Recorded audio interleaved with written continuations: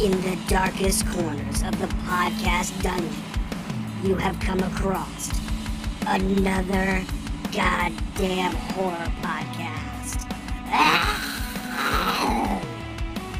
With Graham Fay,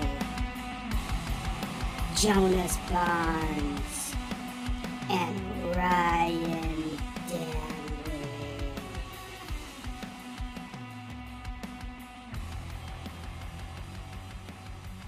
Welcome to another goddamn horror podcast.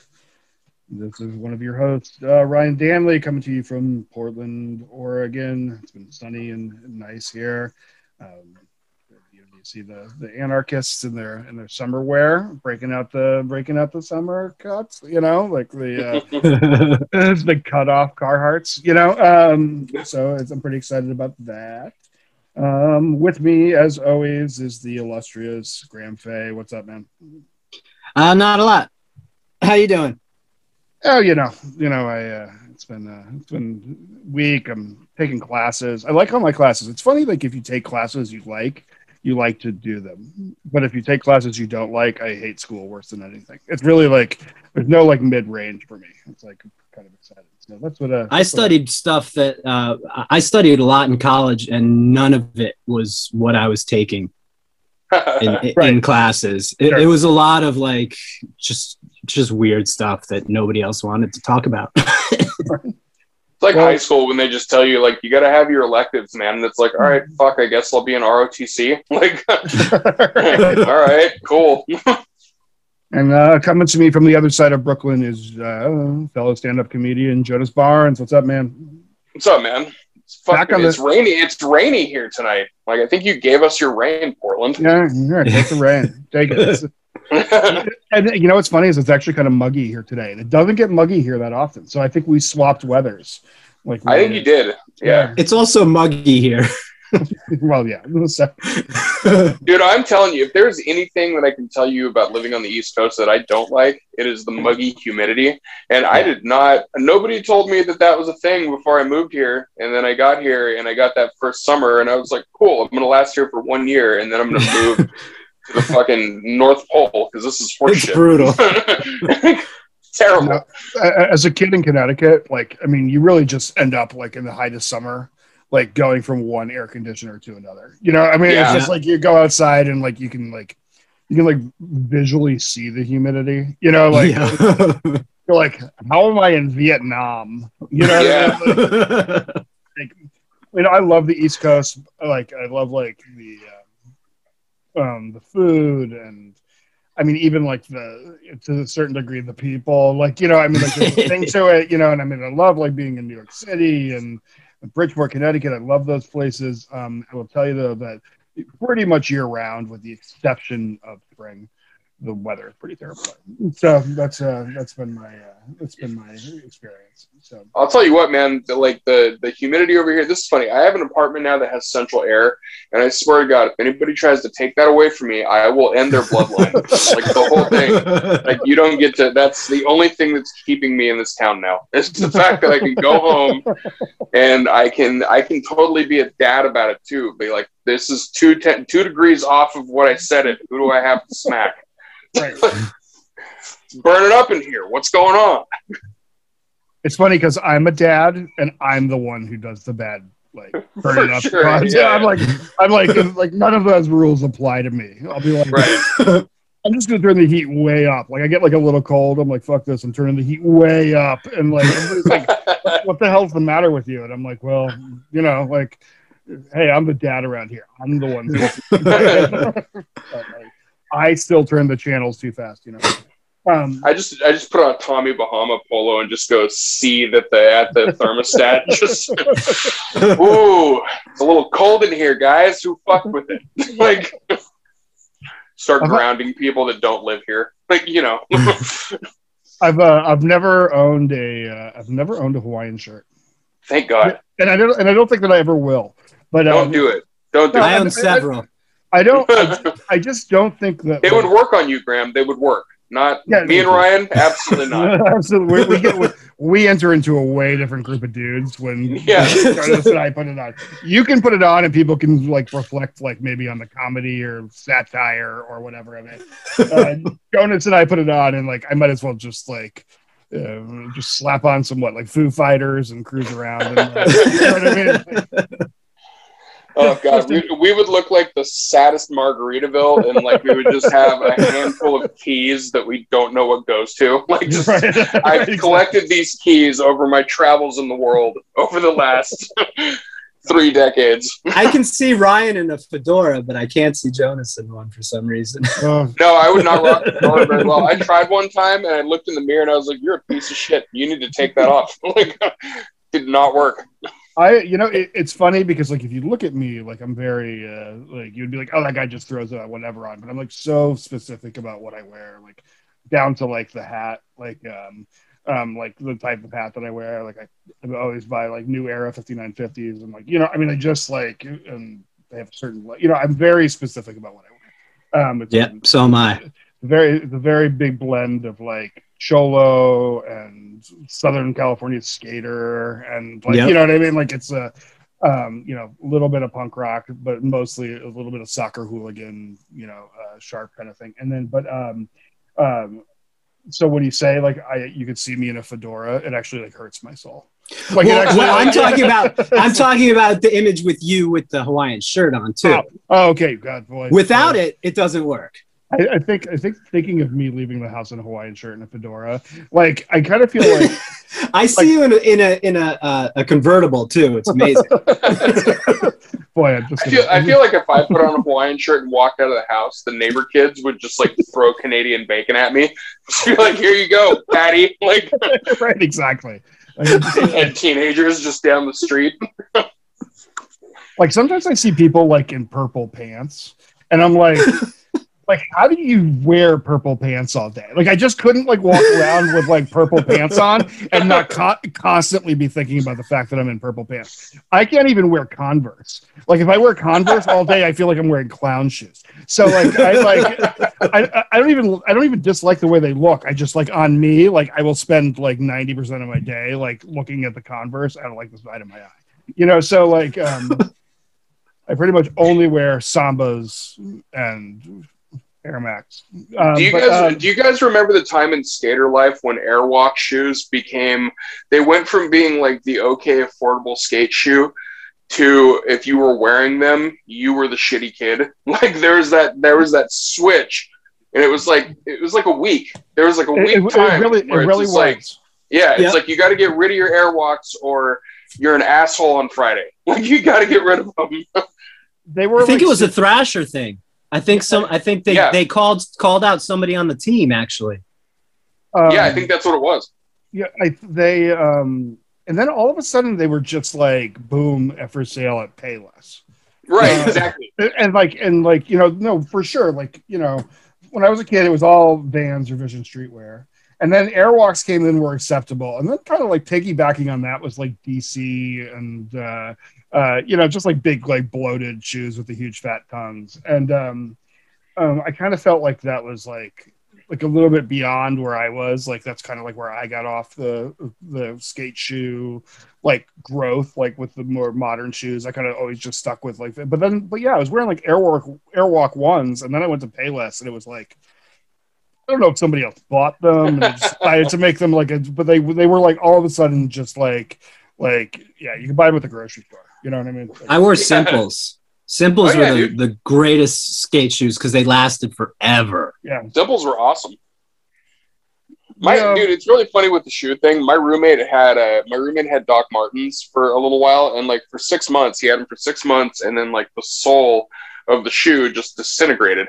And then like we were like, oh yeah, that's because you bought knockoff Doc Martens. Like I don't know how much you paid for them, but it was definitely double digits, and those are shitty. And then like so fast forward about a week after these things like gave up on themselves, he bought real Doc Martens, and like his face, you could just see the elation come over. He's like, these are like real shoes. Oh my god. I miss all those old shoes, man. All my shoes now just fall to pieces because they have stupid wide feet. They're just like, we're gonna destroy these shoes, like whatever they are. All right. Well, we should probably start talking about horror a little. I don't know. You talked to me about wearing a fedora and a That's true. and a Hawaiian shirt and driving a convertible, and that's horrifying to me. If you get me started on Hawaiian shirts, I'm not going to stop. Yeah. That is horror. I mean, we have to admit that it is. Well, how has there not been a slasher movie in a Margaritaville? I'm not including Club Dread, by the way. Club Dread. I was about to say Club Dread. No, completely different. I'm talking like a real Margaritaville. Like you can like change one letter or whatever so it can be like Johnny Buffett or something like that. But I don't like Daiquiривille. I don't give a shit. It needs to be an actual Margaritaville where it's just old tourists, dads that are done with their life where they're like, you know what, I can get into this, and then they start doing the killing. That's what it needs. It needs to be done. I like it. I could have worked on an old car or started doing like a Civil War reenacting or been one of those like model train guys. But no, I just got into killing. Right, exactly. Yeah. I had a $15 shitty margarita and I'm fucking done with this. Let's go. Right. I do want to bring up one thing, and I haven't talked to Jonas about it since, but Jonas and I got into an argument on the internet this week. I thought we should talk about it for just a second. Oh yeah, that's right. The parents were fighting, so we have to bring it up. Yeah, I just don't really have any interest in seeing Nomadland. I just like maybe yes, I get it, but like I just really think that Judas and the Black Messiah was the story that needed to be told and celebrated right now. I just think okay, this is the reason that we thought about this. The only reason that we thought about this at all is because the amount of shitting on the film that you did without watching it, that was the thing that got me. I was like, also because you're fucking wrong. Like, it's not even, and I don't even say that, like, you're right about Judas and the Black Messiah needing to win the award for sure. You're 100% right about that. But you're absolutely fucking wrong about what the movie is about, which is why it's annoying, because it's like the stuff that you're shitting on barely exists in the movie. It's not at all what you think it is. Now, after you watch it, by all means, shit all over, like for sure. Like, but I just want you to watch it just so you can be like, okay, you know what? It wasn't the story that I thought it was, but also fuck this movie. That's fine. I'm okay with that. What it looks like to me is like Frances McDormand. Like her husband dies, she loses her job, and then she goes and becomes a libertarian. Like that's what, like, you know what I mean? Like drives around and like has to like learn to fend for herself, or like some like, you know, it's just like, you know what? I just feel like I get it that it was probably a good movie and it was probably told very well, probably acted very well, and it tugged at the heartstrings and it had like some blah blah blah blah blah. But I feel like we've been there before with these movies, and it's just why like I don't want to watch it, is because I kind of just don't care what happens to them. You know what I mean? Like I just like, right. It's just like watching a movie about people that I just don't really care about boomer culture, and like they're breaking away from the bounds of a life lost, and you know. So but that's where the issue is. It's because it's not a movie even remotely about boomer culture at all. That's the thing. That's the thing that's really getting me on it, is that what you think the movie is not what the movie is. Like, it's not that you're not completely wrong about what the movie is. There is obviously stuff that you're seeing on the surface that it does touch on for sure, but it's a much different movie than what you're perceiving that it is. What is it though?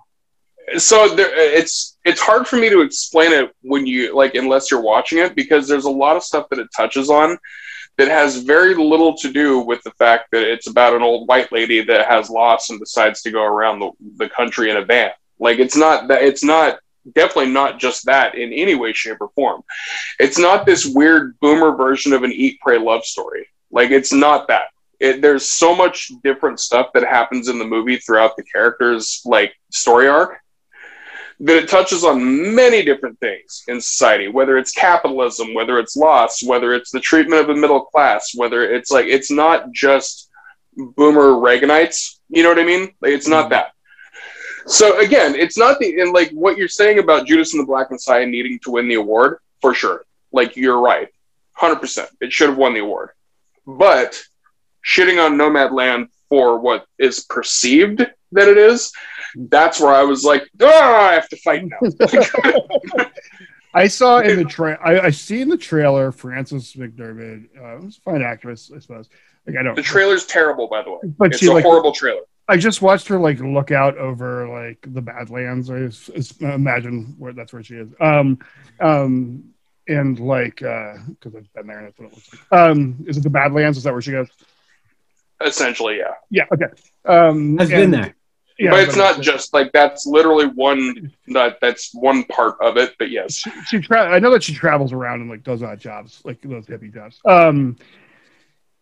She like looks out at it and she gives like a big like sigh, like and stuff like that. I was like, fuck this movie. I don't care. Right. I don't care. I was like, I don't care. I don't care about her. Dude, life. when I saw the trailer, I had the exact same reaction. When I saw the trailer, I was like, this movie looks awful. Like, this looks like some shit I don't want to see at all. And after watching the movie, I realized that whoever cut the trailer needs to lose their job. Like, it's such a poorly done trailer for what the movie actually is. Right. Now, I will say this. If you do watch the movie, I am fully expecting you to probably still hate the movie at the end of it, but for different reasons. I don't think that you're going to hate it for the same reasons that you hate it now. Right. I don't think that it's going to have for me, I don't think it's going to have an ending that I care about. So I don't know if the journey is really worth it. Like, I doubt there's going to be a supernatural, like, cool this ex machina. Nope. So yeah, so I'm just gonna skip it. Although your guys' fight on Facebook almost got my wife to watch it. It's a good character movie. It's a good character movie, and it does touch on a lot of stuff that I don't think people even realize that it touches on because of how shitty the trailer was. But also, the other thing, like, I also wanted to support the movie because the fucking filmmaker is, like, she's female, she's Chinese, she's, it's fully a vehicle, but she also wrote, directed, edited, and produced the movie. So, like, this is her fucking movie. And, like, from all the other aspects of it, technically it's very well done. It's beautifully shot. Like, even if just for that, it is a gorgeous film. So that I wanted to support it for that reason. That's actually the only reason I watched it in the first place, because I hated the trailer. And then at the end of the movie, I was like, oh, fuck, that was actually a really good movie. But it wasn't at all what I was expecting it to be based off the trailer. I was just rooting for Promising Young Woman. I'm always rooting for that movie now because I love it. That or Judas and the Black Messiah they were also the only two I saw, but whatever. I didn't care about the others. Yeah. No, Promising Young Woman is one that when people shit on that, like, I want to go in hard on those people. I'll fight. But I don't. I back off. I'm like, all right, you know what? I get it. You don't understand the movie. You're an idiot. That's fine. That's cool. Fuck you. Like, I just back away. I mean, for me, Judas is just like, Fred Hampton is not a story. We hear an awful lot about Martin Luther King. We hear an awful lot about Malcolm X, and we should. Both are tremendous figures and tremendous historical figures that I have, greatly admire personally and have clearly put their stamp on people.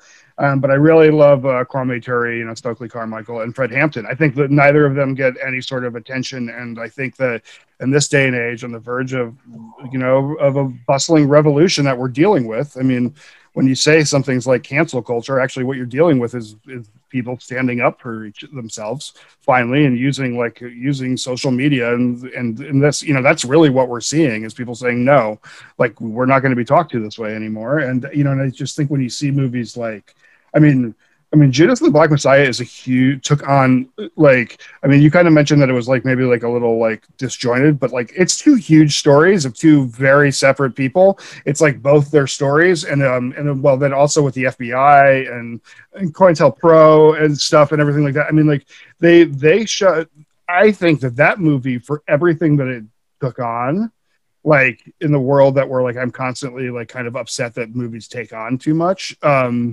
Even take like fucking the third Batman movie. Or we've talked about this before, but like, you know, like it's like there's just too much shit going on and it makes like a disjointed movie. Or you take like fucking Prometheus. I mean, god damn, it's just like every sci-fi cliche was just like crammed into that movie. Like the robot who wonders what it's like to be human, and like, you know, I mean, the you know, the drill sergeant and all that crap was all the same. And but like, so you take like a movie with like that was really like Judas and the Black Messiah, and you take the artistic idea of like two huge stories, and knowing somebody who worked on the film, so there's a personal element to me, their dedication to the source material, including having Fred Hampton's family on set, including having Chicago Black Panthers involved in the writing of it, so it stayed honest to the storyline, and it wasn't gummed up just to be a Hollywood movie and stuff like that. I think what they did was probably one of the better movies I've ever seen.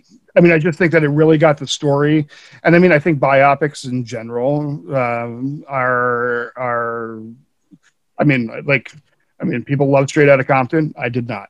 I thought it was clunky. I thought it was full of wrong things. Like I you can't I listened to that album when it came out, and then they made this whole story up, and you're like, okay, well, that's not really what. Anyways, but you know, but I just think that like, you know, where we are in this country and in this world, like the story of Fred Hampton of like bringing together like working class whites and you know, and Latino gangs and black gangs and Black Panthers and stuff like that is really fascinating, and how very much the FBI and really try to kill. I mean, literally kill it. You know, and it's and it's you know, a very true story and a very very sad story. You know. So with Judas, with Judas, like it didn't. I love that movie, you know, but like it didn't feel like some people said it felt like a history lesson, or like that, or it was clunky or whatever. Like, but it didn't feel like that at all. It didn't feel like it was trying to push anything. It felt like something was being filled in, like something that had been missing.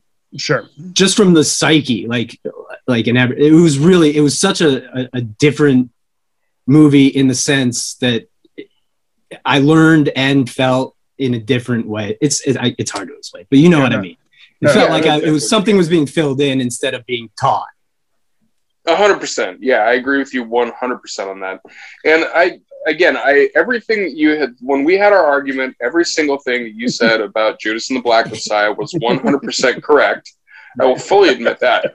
You were very right. And you were also very right about it needing to win the award. It should have. And also that is the conversation that we should be having at this time. Right. 100% correct and fully on board on all of those. But as a film critic, I can't just watch somebody shit on a movie that they haven't seen and also be wrong about what they're shitting on without turning into a cartoon train whistle with my fucking head coming off. Like, I can't do it. That's all it was. That's all it was. No. I get it. I have a lot of packed down vitriol. And I do the same. And honestly, when mine's not even that back down, it's like constantly like I've sprung a million leaks, and it just kind of like spews out. And then I see that Judas and the Black Messiah didn't win to that, and I was like, wait a second, is that movie? Like I just couldn't even believe that movie had beaten it out. And you know what? Sure. And to be honest with you, like I don't think I would have ever seen it, and maybe if I had or ever watched it, because it seems like an Oprah book club movie to me. But I feel like it. I don't think I would have hated it. Just maybe it just wasn't for me. But if you put it up against that sort of situation, and it's particularly with the Oscars, long history of disregarding, You know, I mean, like they complained about there never being a black leading man and woman and all this, and then they gave Denzel and Halle Berry it that year, and it's like it's like lip service, and like for like the long history of that, to see like a really great important movie come up at like a really great important time, to me it was just a really missed opportunity. So then it just made me like cast my hard judgment on Nomadland. You know what I mean? Like oh yeah, whiny boomer. Gets the oil. You know what I mean? Like, yeah, and like I said, you weren't wrong about that at all. It definitely should not have won over Judas and the Black Messiah, at least to me. Here's the other thing about the Oscars, though. I think they mean nothing, and I hate them.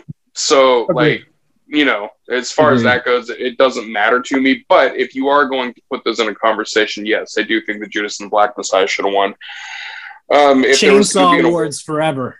Fuck yeah, dude! Always the Chainsaw Awards.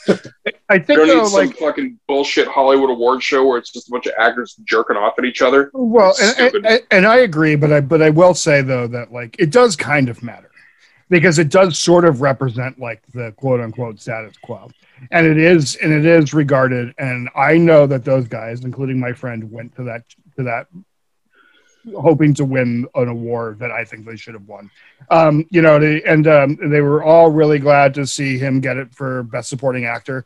I mean, honestly, like putting him up against Lakeith for that was like... It was cruel.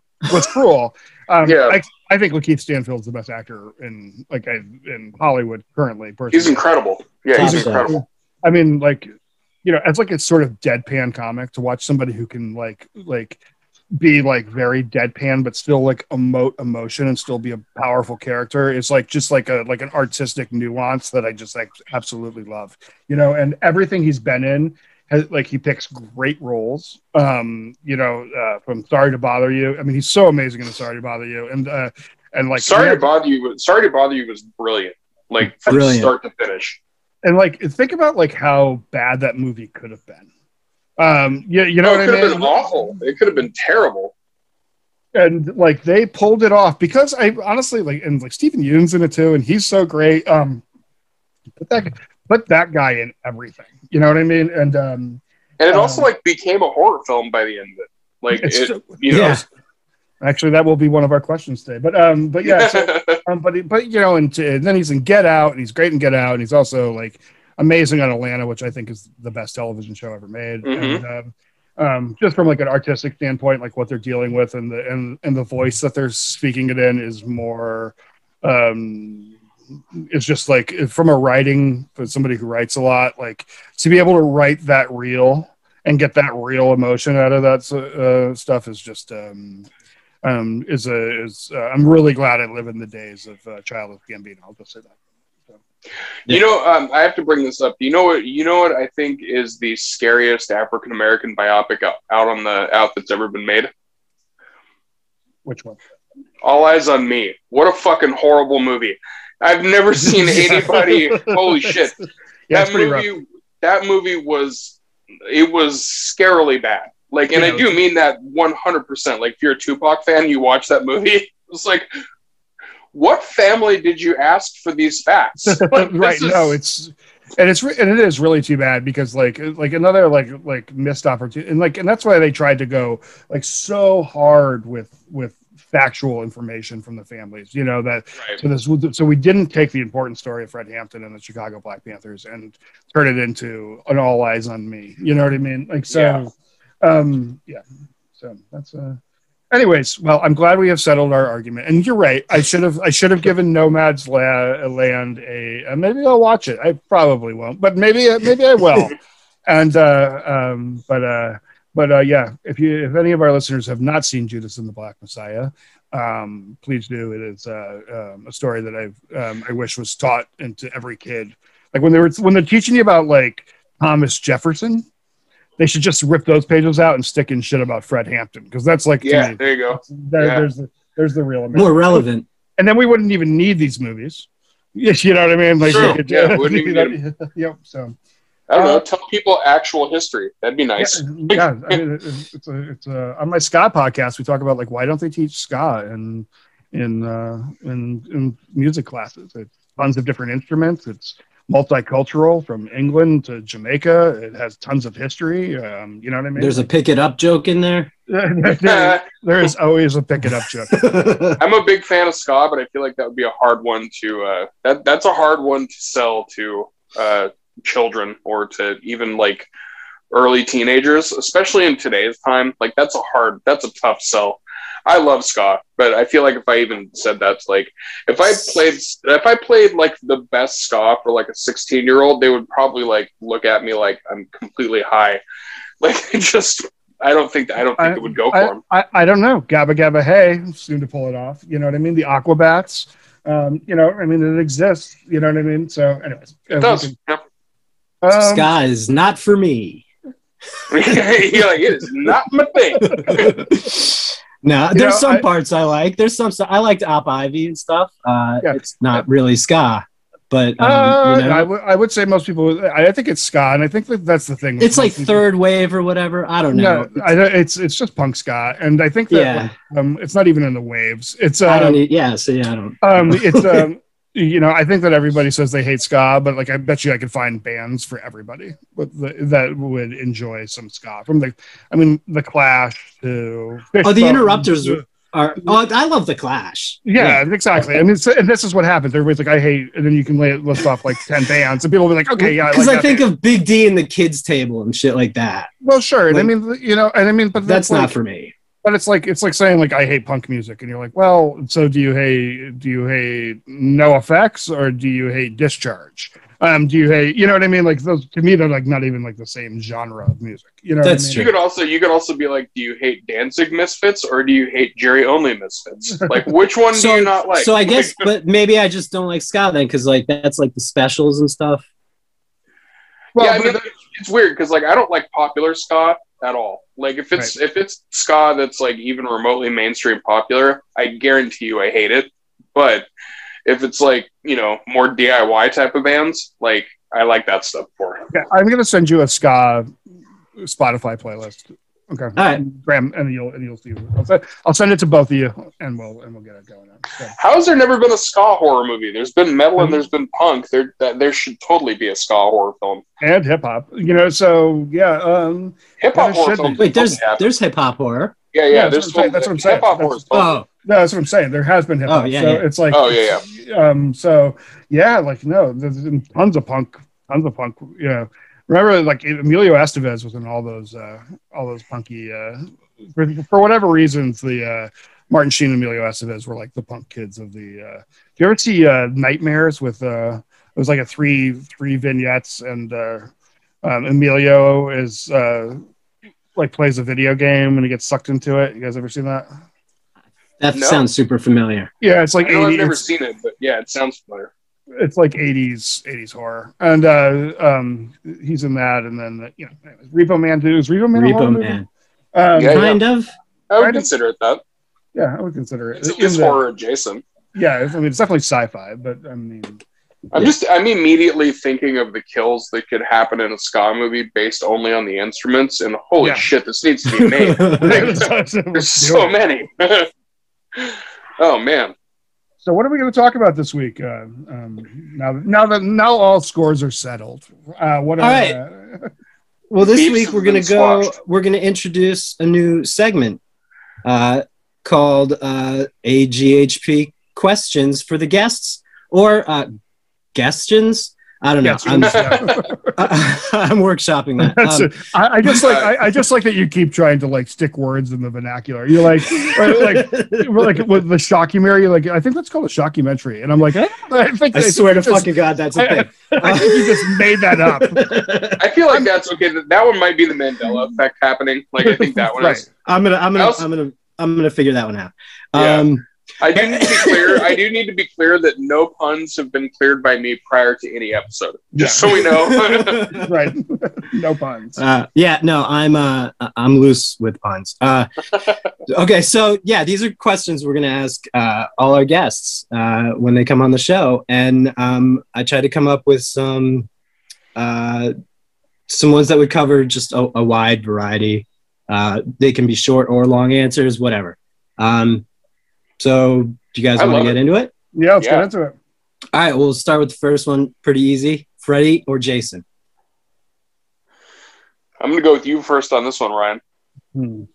So I mean, like, I kind of have I have like a long, complicated emotional journey with this. To be honest with you, like, it's quite, I mean, like, it should be an easy answer, but it's not for me. I mean, and it deals with a lot of, like, so as a kid, I was a big horror fan, and and where I lived, like. And like I was also like incredibly unpopular, like at my elementary school, and they were all kind of like rednecks and morons, and they still are. Thank God, like I'm never interested in like going back and being any of those people or anything like that. So and I was a huge horror fan and a huge horror nerd, and all of the cool kids really liked Freddy. He was funny and he was cool, and they would all talk about it. And I built this, like, listen, I loved them and I've seen all the movies, but I had like sort of built this resentment for it. And I liked Jason movies because I felt like a little bit more pure. I always felt like Jason was Coca-Cola and Freddy was Pepsi. You know what I mean? Like he was just sort of like like Jason was just the basics, and it was just about like, it was just different kills. It was just like a different thing. As I've grown up, and this actually happened in the last maybe 2 years, I've switched. Actually, now that I'm kind of like maybe dealt with all that, like I think I prefer, like, and just from story points, like Freddy is just a more brilliantly told story. I mean, it's like he's a fascinating character. So like basically just from like a writing standpoint, like you've built a character that you can do a lot with. Like the reason you end up with like Jason Goes to Manhattan is because they can only make so many movies of him doing, until a new director is going to be like, do we have to make the same movie 15 times? You know what I mean? Like, do we have to have a new set of people? And like, I don't even think any of us really mind that, but like, I get it. Like there's only so much you can add to the Jason story. He doesn't talk. He doesn't do anything. He lives one place. Like really, the way to beat Jason, it's like Jaws. Like really, the way to beat Jaws is just like not going to the water. Really, really the bad guy in Jaws is capitalism, because they have to have them. You know what I mean? Because they have to go in the water for the town to operate. So they have to let people go in the water, and if they don't, the town will die. And so they're like, okay, well, now we have to force people into a dangerous position before capitalism. Because really the answer to the Crystal Lake is it's not like Jason goes for a cruise and kills people. So, but when they create Freddy lives in your dreams. So like, I mean, really, it's a really cool, ingeniously written character. And the fact that he's kind of funny and interesting adds it to it. And yes, a lot of the stories are like the same sort of setup, but that's kind of like horror movies in general. But like it allows for like lots of like cool things. And the fact that it's like sort of surreal leads to like the tongue coming out of the phone, and like from like an artistic standpoint, like Freddy is just a better endeavor. There's still a part of me that like hurts saying that. But like as I've like learned to shed my resentments as an older person and kind of move past that time, like I mean I'll tell you, like Nightmare on Elm Street 1 and Nightmare on Elm Street 3 and kind of some of 4 are better than the entire Friday the 13th series. Like I think Nightmare on Elm Street 3 Dream Warriors is one of the greatest horror movies, if not movies made. So the only part I don't like is the skeleton, but otherwise the rest of the movie is fantastic. So that's my answer. So awesome. I agree with you for the most part on all of that, actually. Because with me, I mean, Freddy gets the nod for me on this one, but the reason I think is because Freddy is more of a fleshed out universal horror entity. Like just in general, like there's nothing about Freddy that does not scream horror, and it's also multi-layered. So like him being in the dreams, and then also if you bring him out of the dreams, he's still a threat. Even though that's how you can take him out, he's still very threatening in that sense. Because even if you brought him out of a dream, he's still a fucking scarred demon with knife hands. So Right. he still very much kill the shit out of you. But also it lends itself to so much other storytelling within it. Like, that's how you get Dream Warriors. That's how you get the Dream Child. That's how you get all these different things. And it's because of that juxtaposition of being able to interact with Freddy both in a dream and outside of a dream. And with Jason, unfortunately, I mean, I like Friday the 13th. I will always like Friday the 13th, and I always will like Jason. But unfortunately, you could just deep freeze Crystal Lake at the beginning of one of the movies, and the franchise is done. Like, it's, sorry. So if you fucking gave him the Demolition Man treatment, like in a cryo prison, like he's fucking done. Sorry. But also, like, Jason, it's kind of the same thing that you said. Once you got to a certain point in the Friday the 13th story, you had to start taking it to such outlandish degrees that it became a shitty movie that you enjoy now. Like it did. It really did. Honestly, it really did. But it was one of those things that you kind of had to submit to the fact that you're now enjoying very bad movies, and that's fine. That is great. I'm okay with that. But just as far as pure horror goes, it's got to go to Freddy for me. And Nightmare on Elm Street as a franchise just has to go to that better. Because even the shittiest Nightmare on Elm Street movies, minus the remake, I'm not even going to include that with any of the movies. But all of the original Nightmare on Elm Street movies, even the shittiest ones of those, are better than most of the Friday the 13th movies. So I watched New Nightmare a couple weeks ago. And that's a brilliant movie. It's so good, and it's just like, I had seen it when it came out, and I saw it in the theaters and everything, but I had just like revisited it, and it's great to see Heather Langenkamp back because she's just fantastic, and hopefully we'll get her on the show one of these years. And then him just being himself, Freddie, Robert Englund and stuff like that. I don't know. And just going meta, breaking kind of fourth wall and like sort of not really breaking fourth wall, but just like meta movie making to me is like interesting. You know what I mean? And like seriously from like a writer standpoint, it's like a really cool way to write something. You know what I mean? Like, we're living in real world and outer real world and like what's real and what's not. And like, I don't know. It was really good. And the redesign of Freddy in that movie was cool because at first when you see it, it kind of like it throws you off because it's got this like almost film prop look to it. Right. But then as you watch the movie, that's fully on purpose because it's the movie coming to life. So this new design of him makes total sense, and it makes sense in a much deeper way than you would have initially thought by just looking at the design. Right. And it's also fucking scarier. Like it's a really, really, really terrifying design of just the character. So, what about you, Graham? Jason, he's just cooler. That's fair. That's no. All right. So it should be Freddy. All my favorite. I lean towards horror that's more surreal and colorful and cerebral. Almost 100% of the time. Not almost, maybe 70% of the time. Right. But I prefer that kind of horror. But Jason's just fucking cooler. Freddy, he talks too much. Also fair. And once you've heard his jokes, you've heard him. Jason's got that mystery. He's a fucking badass. It is hard. It is hard for me to say that Freddy is better when Jason has literally beat a camper to death with another camper. Yeah, so, it's hard. It's like that meme on the internet. It's like that meme on the internet that says, "I'm gonna beat a motherfucker with another motherfucker." Like Jason is the only person that's ever done that.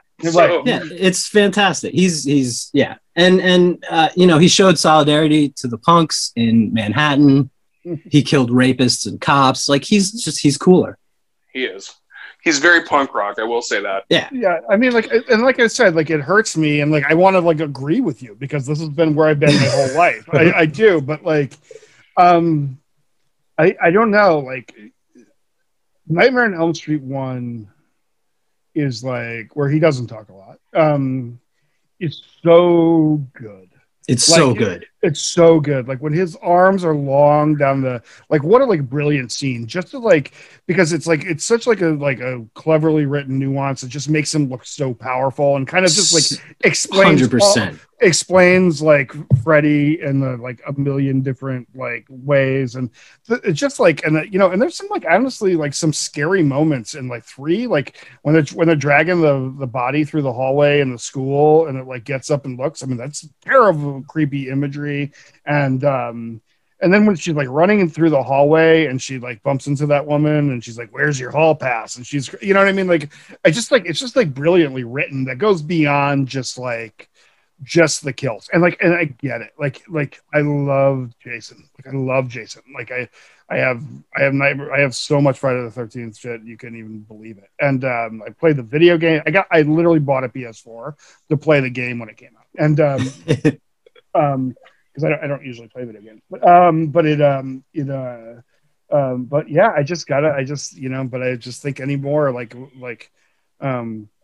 really took showing my kids the difference and just how much more interesting like Freddy really was in the end. You're like, oh my god, yeah, Freddy is pretty interesting character. There's a lot going on there. So to me, Jason is more fun. Freddy is more scary. Yeah.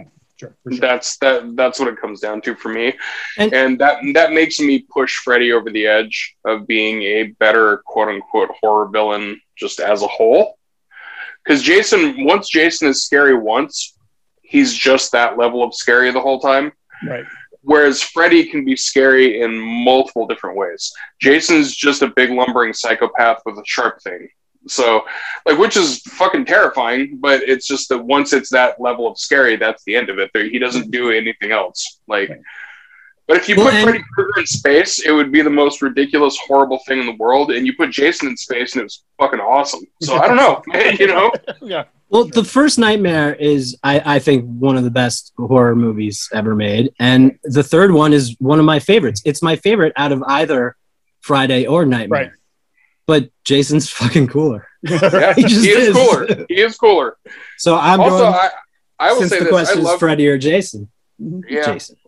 I love Nightmare on Elm Street 2, and I'm very, very alone in that camp. But I think it's awesome. I think it's a great movie. It's really good. Yeah, it's great. People, dude, that movie gets so much shit, and I understand why. But if you look at it from like an outside perspective, and you're not married to the fact that Freddy's not on the screen very much, it's a fucking good movie. And it was way ahead of its time as far as social commentary goes. For sure. Yeah. All right. I could literally probably talk about this for four different episodes. Yeah. Right. We'll get our listenership down to 1. It'll be like but really, I'll tell you what. Listen, we'll get the guys that did the Friday the 13th game on. We'll get them on the show, and we'll talk to them for like 2 hours. And I think an hour of it will just be them being really pissed off at the people that made the movies. Yeah. So because they can't do anything more with the games. So just that's half of it. They're just going to be like, we wanted to put Uber Jason in there so bad. Like, well, I mean, no, and it's really too bad because the game was hot for a second. Like you could play so good. It's a great game. It's awesome. It's a great game, and like it was my first like real exposure to like playing online. Like I Me didn't too. play. I mean, like the last time I played video games, like I was like, well, aren't there like 2-player games? And people was like, oh yeah, like back in 1996. You know what I mean? Like, and I was just like, oh, so like it was like my first experience with that, and like I kind of like, and I got kind of good at it. You know what I mean? Yep. Not great, but like I could play. And and I went for the boat almost every time. I love the boat, and the boat was the best. And the graphics were cool, and the kills were fucking dope. And, and the weapons you could buy and shit were great. And I mean, like it was. I have great comebacks to shit talkers.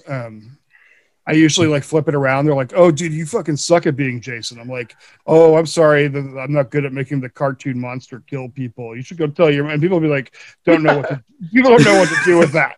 Like, yeah, I kind of suck at this because I do other things too. But what's really funny is there's a strong possibility that you're saying that to like a 12-year-old, which is hilarious. Like, that's it. Yeah. Yeah, you have no idea how many 12-year-olds are fucking your mom until you. All right, next question, which is Ryan's actually. And I don't know if you saw this. This was a discussion on Scared Yet Facebook page. Really? Shout out to Scared Yet. What's the difference between thriller and horror? Ooh, that's a good question. That is.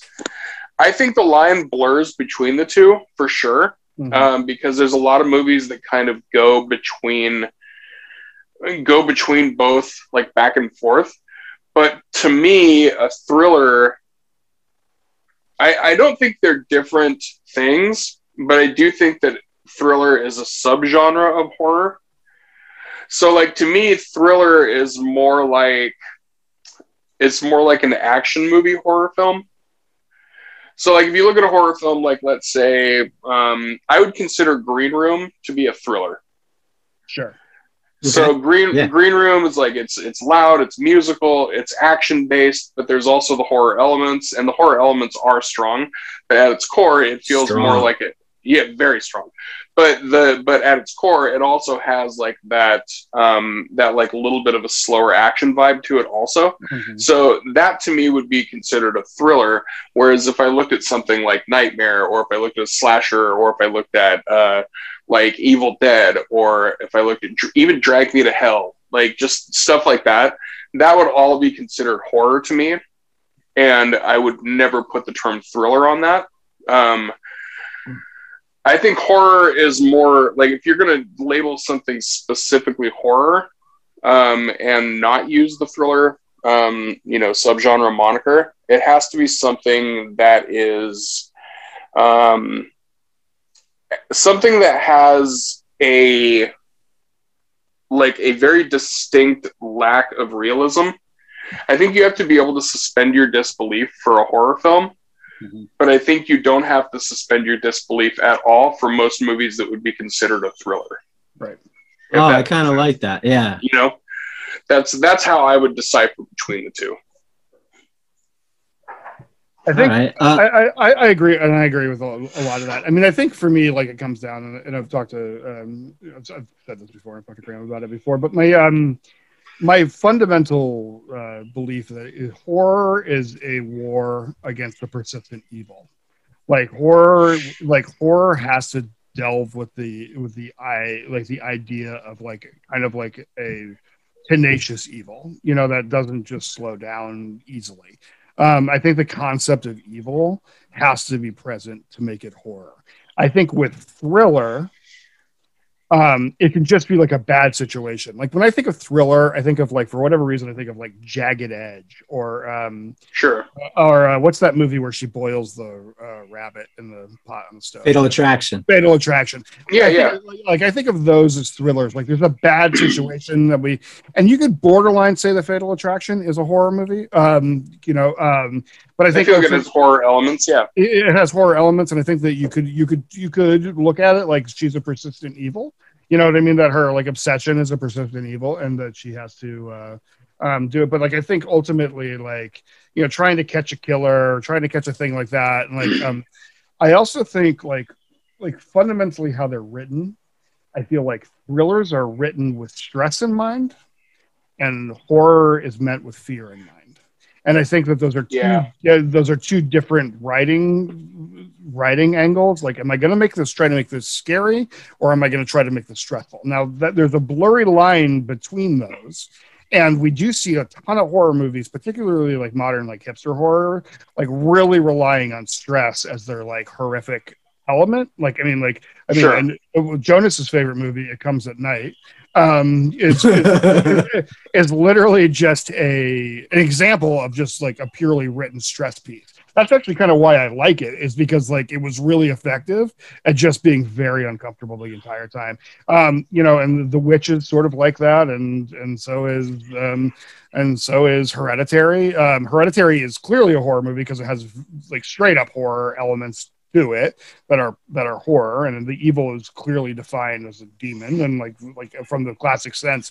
But the rest of the movie does have a thriller element because it is written from an anxiety standpoint. You know what I mean? Like, so for sure. Am I just going to be uncomfortable through this, or am I actually going to be scared? Is a big difference between me and horror.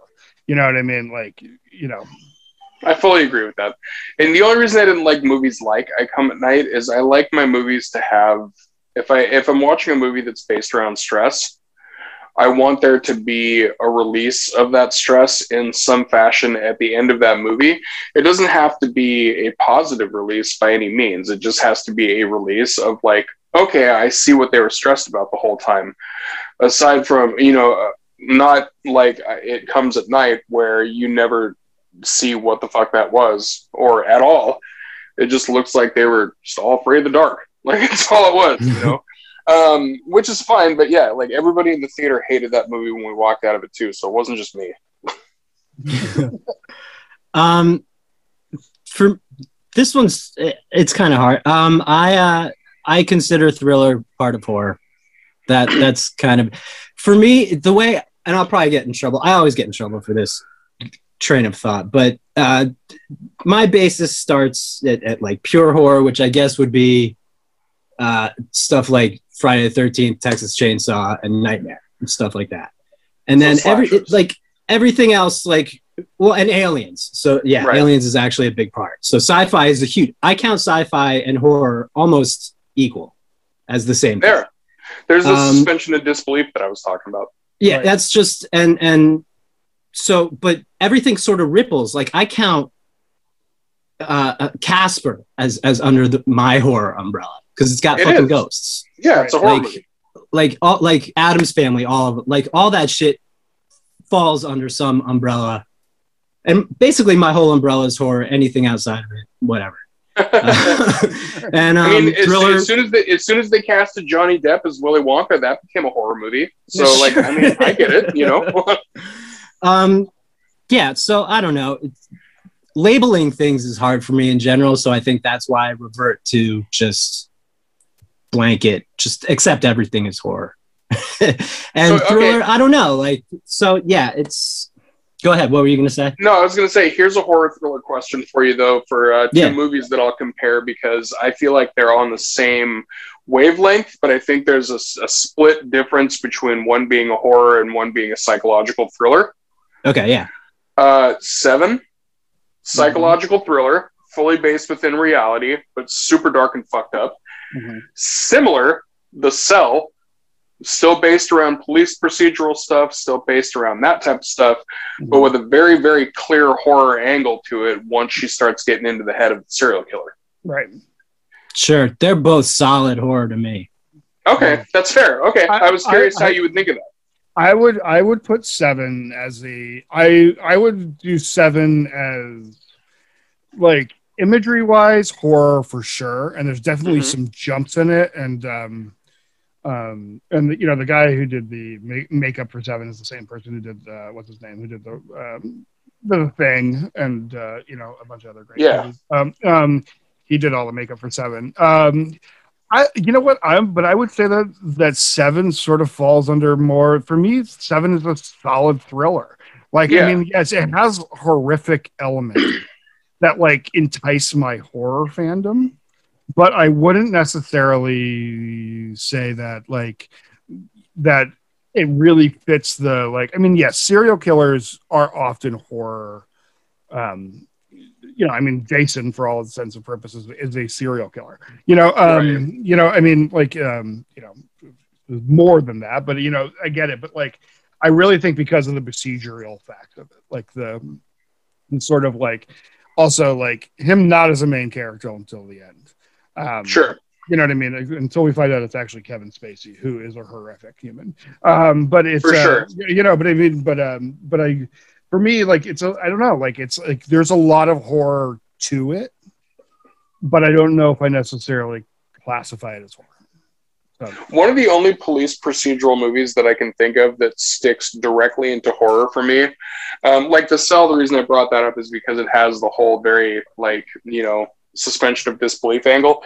But the movie with Denzel Washington, Fallen, that movie to me is very much a horror film that's based on the backdrop of a police procedural, but is 1000% a horror film because it's about a demon that that is that the one where it's jumping bodies? Yeah, that's the one where it travels by touch.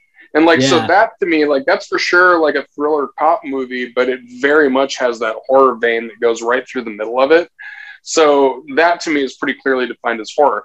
But like The Cell and Seven, was the reason I brought those up is because a lot of people consider Seven a horror film, and I've always looked at it as just like a super, super dark, you know, psychological thriller, because there's nothing about it that requires you to really, you know, kind of like have to have that disbelief in there, and you kind of just give it the benefit of the doubt, because it's very much stuff that could and does happen.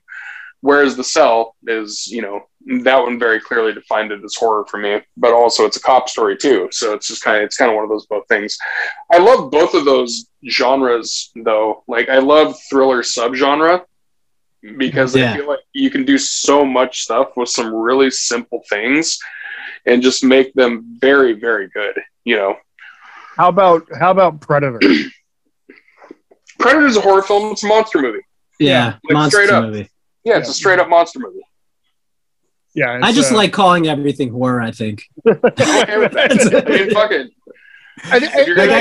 I'll accept anything. It's like give me what like if you're like I got a ghost tattoo, like you're a horror fan. Like, no, and I don't disagree with you. And like I can see what you're saying about Seven. Like I mean, Seven's a great movie that really rides the edge. Like it's you know, it's super horrific. The scenes are horror scenes. It's about a serial killer, which has, you know, all the horror-ness to it. I just kind of think the way it's built, though, as mostly an investigation, it kind of makes it feel more of a thriller. Like if it was all him doing the murders and we saw that, not just the results, but like if we witnessed him during it and then like the cops were hot on his tail, I would have been more inclined to feel like it was a horror.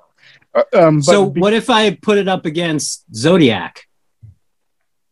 Because Zodiac actually, for me, is more of a thriller. I don't think there's very much. I think it's a thriller, but it's kind of the same. Yeah, I kind of feel like Zodiac is a straight up thriller. I mean, like and to be honest with you, like I agree. Like Green Room, so Green Room goes into like this weird category for me of like I've talked to you both about this before about what genre are these like escape movies and Ready or Not, Green Room, Get Duped, survivalist type. So it's like, you know, like survival horror thriller things, you know what I mean, which like aren't necessarily like horror movies but are kind, you know what I mean, like I mean Ready or Not, because there's a supernatural element, can be considered probably a horror because of the persistence of it, but like but there, for whatever reason, there's a lot of these, like Murder Party.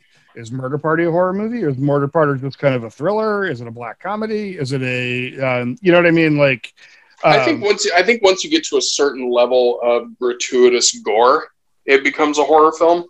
Sure. And that's where like Murder Party and stuff like that comes into play. And also just, you know, in general, I think that's what sets movies aside. Like Seven is dark and fucked up, but not necessarily gory per se. Like, you know, there's definitely gory parts, but like in Green Room, there's shit that's like straight up horror gore, you know? It's very realistic, but it's straight up horror gore.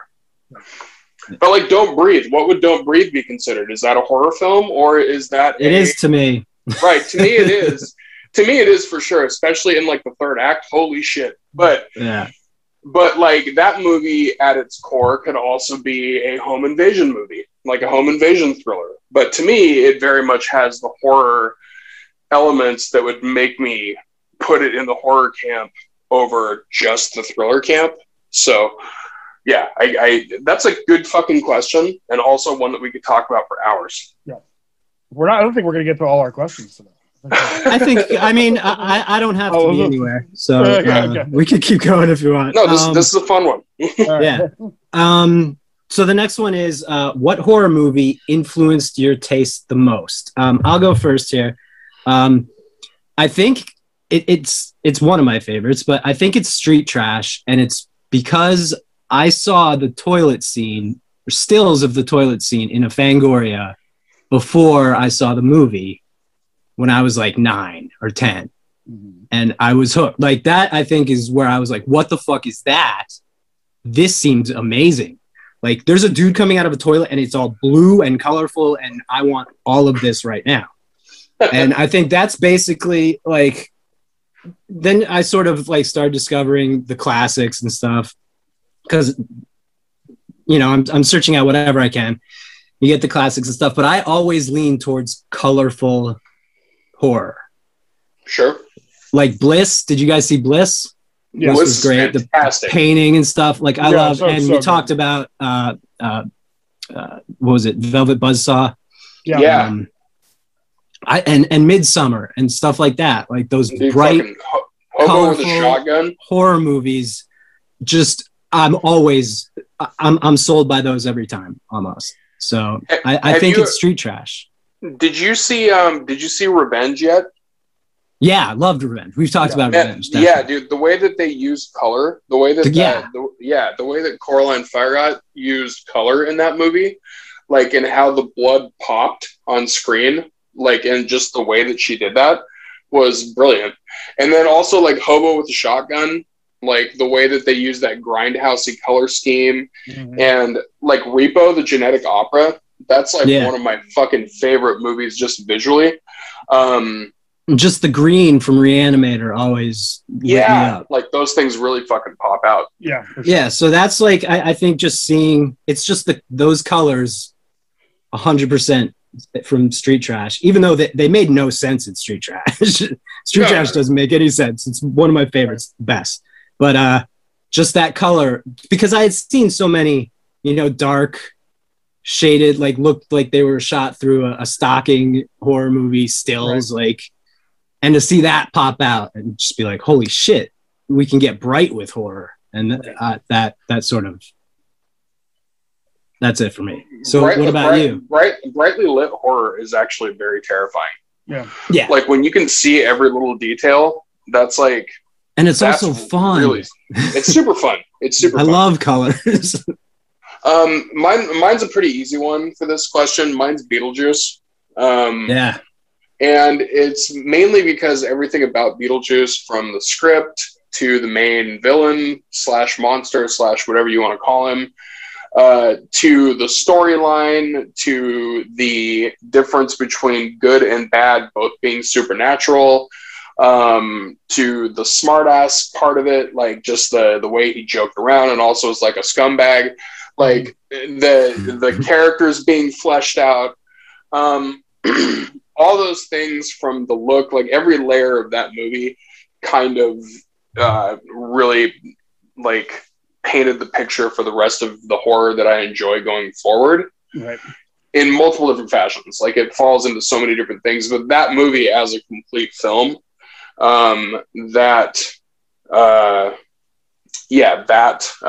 say is the one. Yeah, it's got to be Beetlejuice for me. It's a solid choice. Of course, I don't have an easy. Mine is three, and they all. I am going to say first and foremost, American Werewolf in London, and we did a whole episode on it. I just think visually, the campy aspect of it, everything about it, just is like everything I love in a movie. It's just like it was fun, it was great, it was gory, it had a cool story. It didn't overcomplicate it. It just got it. It's just like, you know, like so many werewolf movies, and we've talked about this before, but so many werewolf movies are like overly complicated with like backstories and like all this crap, and there was just none of that. It just like went right for it. And I just like, you know, the makeup in it. Since that movie, I've really been a huge fan of makeup just because I was so amazed by it in that movie. I would say number 2 on that is Creepshow 1 and 2. It's really hard for me to, just because I love comic books so much, and they took that horror comic book. I could throw Tales from the Crypt in that sort of situation. I just love like those horror vignettes. Sometimes the cheesier and the dumber, the better. You know, like I just don't like I just kind of like that non-serious take on it, but like really like cool, still like brutality. You know, Buffy's like that. You know what I mean? Just like that sort of like campy world of like, I don't know. I would say like I really like all that stuff, and that bled into like the House movies because those are very comic book horror. Yeah, and things like that. I think we should make a point of talking about the House movies on every episode of this thing. And then I would say third, as much as I hate to say it, I think The Shining is, for whatever reason, such a huge movie as a kid. You know, I lived in Colorado. It was just such a big part of it. We watched it a lot. I still think the twins, or the Shining twins, are some of the most terrifying imagery on, you know, was one of the first things to really like scare me as a kid. And just the way that movie's built, and just the stress and the everything about it is just it's just so. I'm gonna throw those three movies. If you put those movies in a blender, I would think that would taste terrible. But but all of those really made my functioned who I am as a human being now. It all makes sense too. Yeah, it makes total sense. Yep.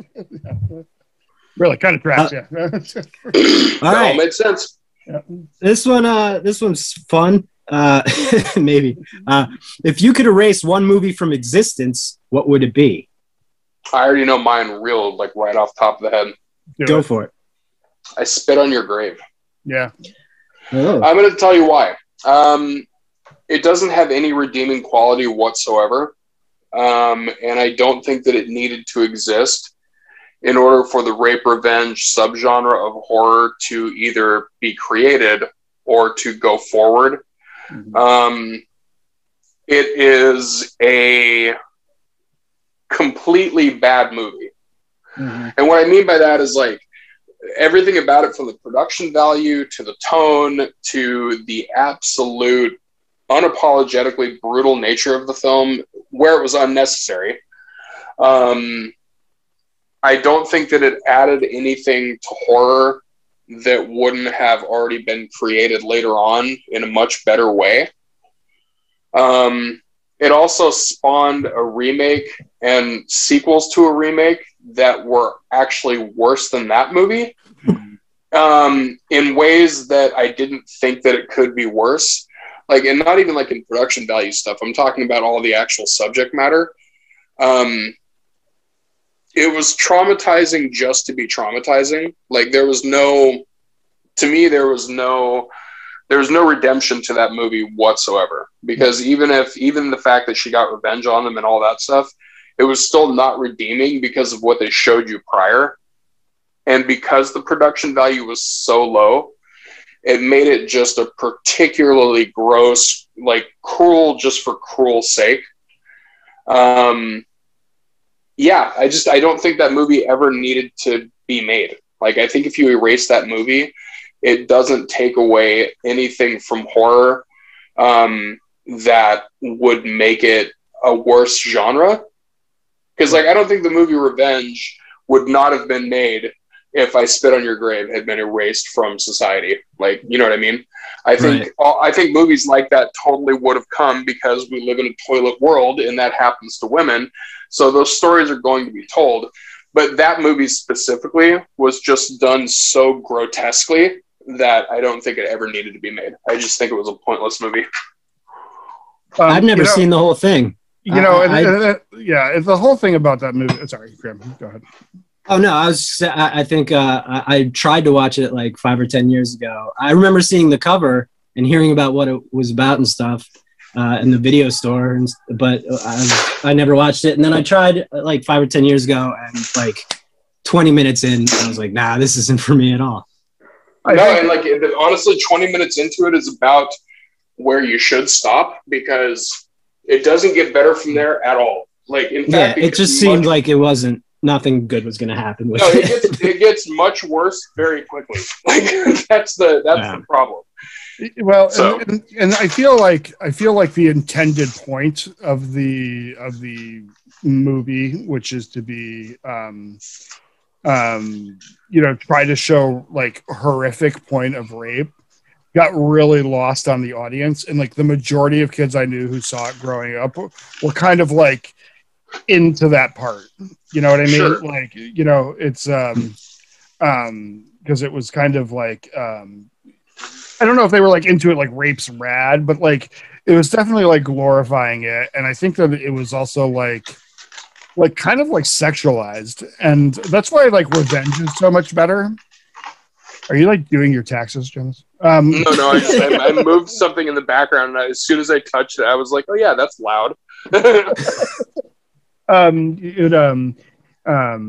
I just think that it like sexualizes it, and that's why I think Revenge is so much better than that. And it's clearly like through like a woman's gaze. It's like the rape was just fucking like lame and gross and cowardly and fucking terrible. Like it is, you know, It wasn't like this big like awesome like grandiose thing, and like and then the great thing about Revenge is that the payoff is so good. I'm not sure that I think the payoff in Spit on Your Grave is worth the freaking 75% of the movie of it's not. You know what I mean?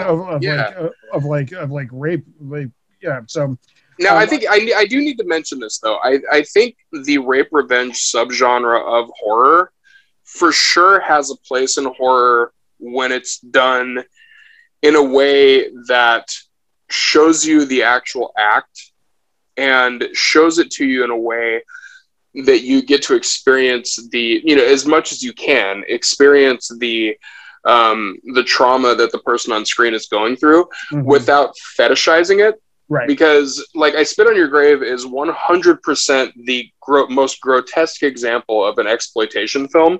Right. But if you have like Revenge, or if you have The Nightingale, the Nightingale rape scene is probably one of the hardest things that I've ever seen on screen, but it's not long. It's not a long scene. It's a relatively short scene, but what's actually being done on screen is horrifying.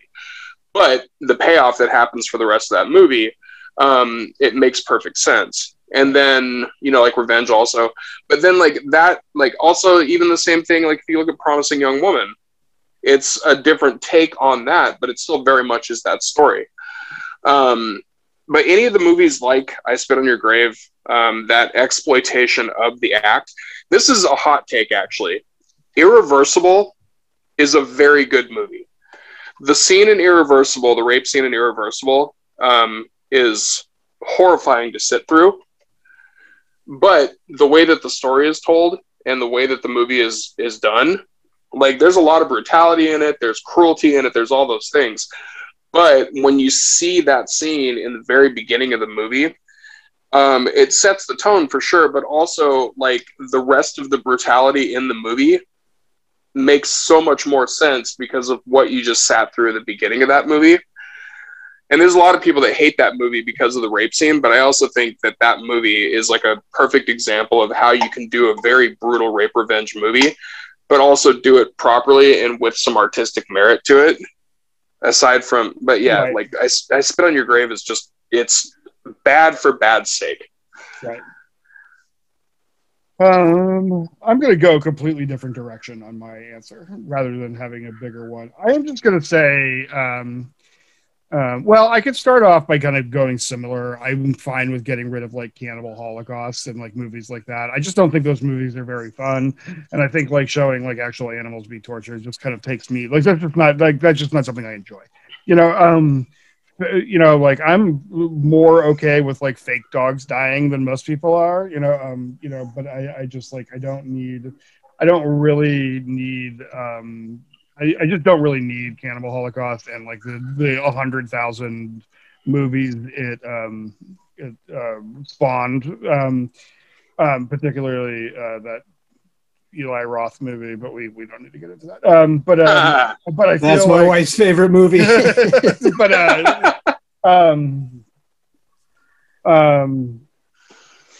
I think I'm going to go actually, and you might consider it more of a thriller, but I'm going to go actually with Hannibal, the follow-up to Silence of the Lambs, because I think it is so absolutely terrible and like just such a terrible movie, and I think it's my least favorite movie of all time, simply for the fact that it like had so much potential and so many great actors.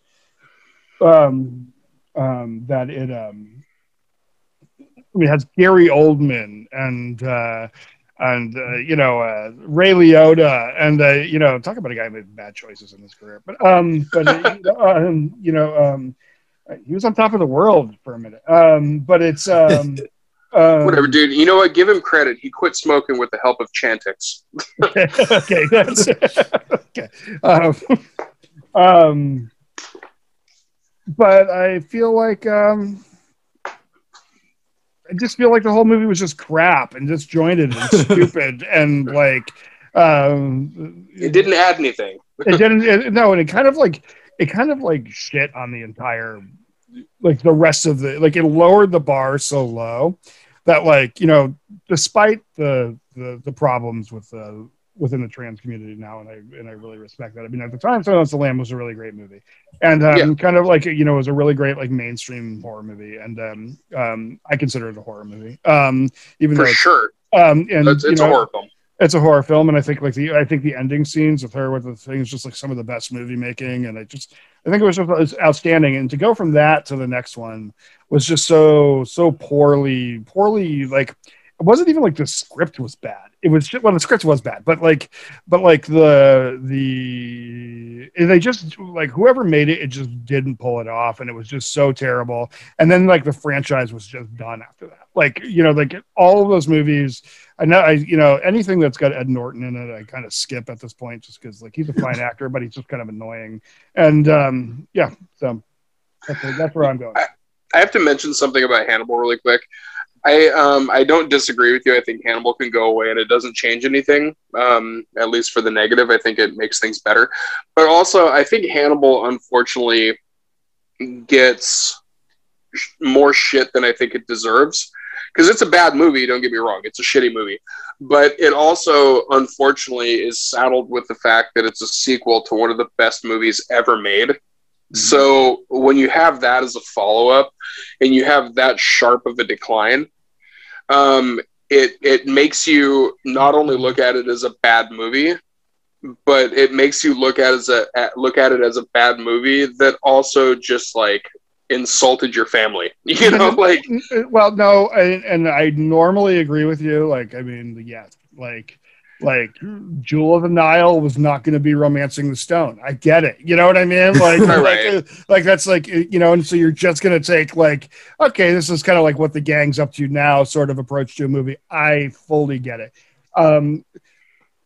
At the end, Ray Liotta with his head cut open, eating his brain at the table, is like just one of the stupidest. Like it was like so like powerfully stupid that it was like it really was like, and like I'm like, you have like Gary Oldman in this movie. Like, I mean, like the Gary Oldman is like one of the greatest actors of our era. You know what I mean? Like, he is like, I mean, from Sid Vicious to I mean, like, I didn't even almost like, I've seen every movie. Drexel Spivey. Yeah, exactly. Oh, Drexel is there. He must have thought it was White Boy Day. But like, one of the greatest lines in movie history. He's my favorite actor. Yeah, no, he's great. Incredible. Yeah, he's incredible. I mean, like, honestly, like, I've seen every one of his movies. I've been championing him for so long. He said some stupid things lately, which I'm just not going to get into, and I hate that he did it. But like, but he, I mean, he is, you know, a boomer. I was going to say, I can't believe an old white guy said something dumb. Maybe they should make a movie about him traveling the nomad. Anyways, finding himself. But they had like every opportunity in that movie. Like I mean, I didn't even realize that he was freaking Commissioner Gordon until halfway through. I'm like, oh my god, that's Gary Oldman. How did I not know that? And and they took that and they shit on it. Let's fuck that movie. Graham, what's yours?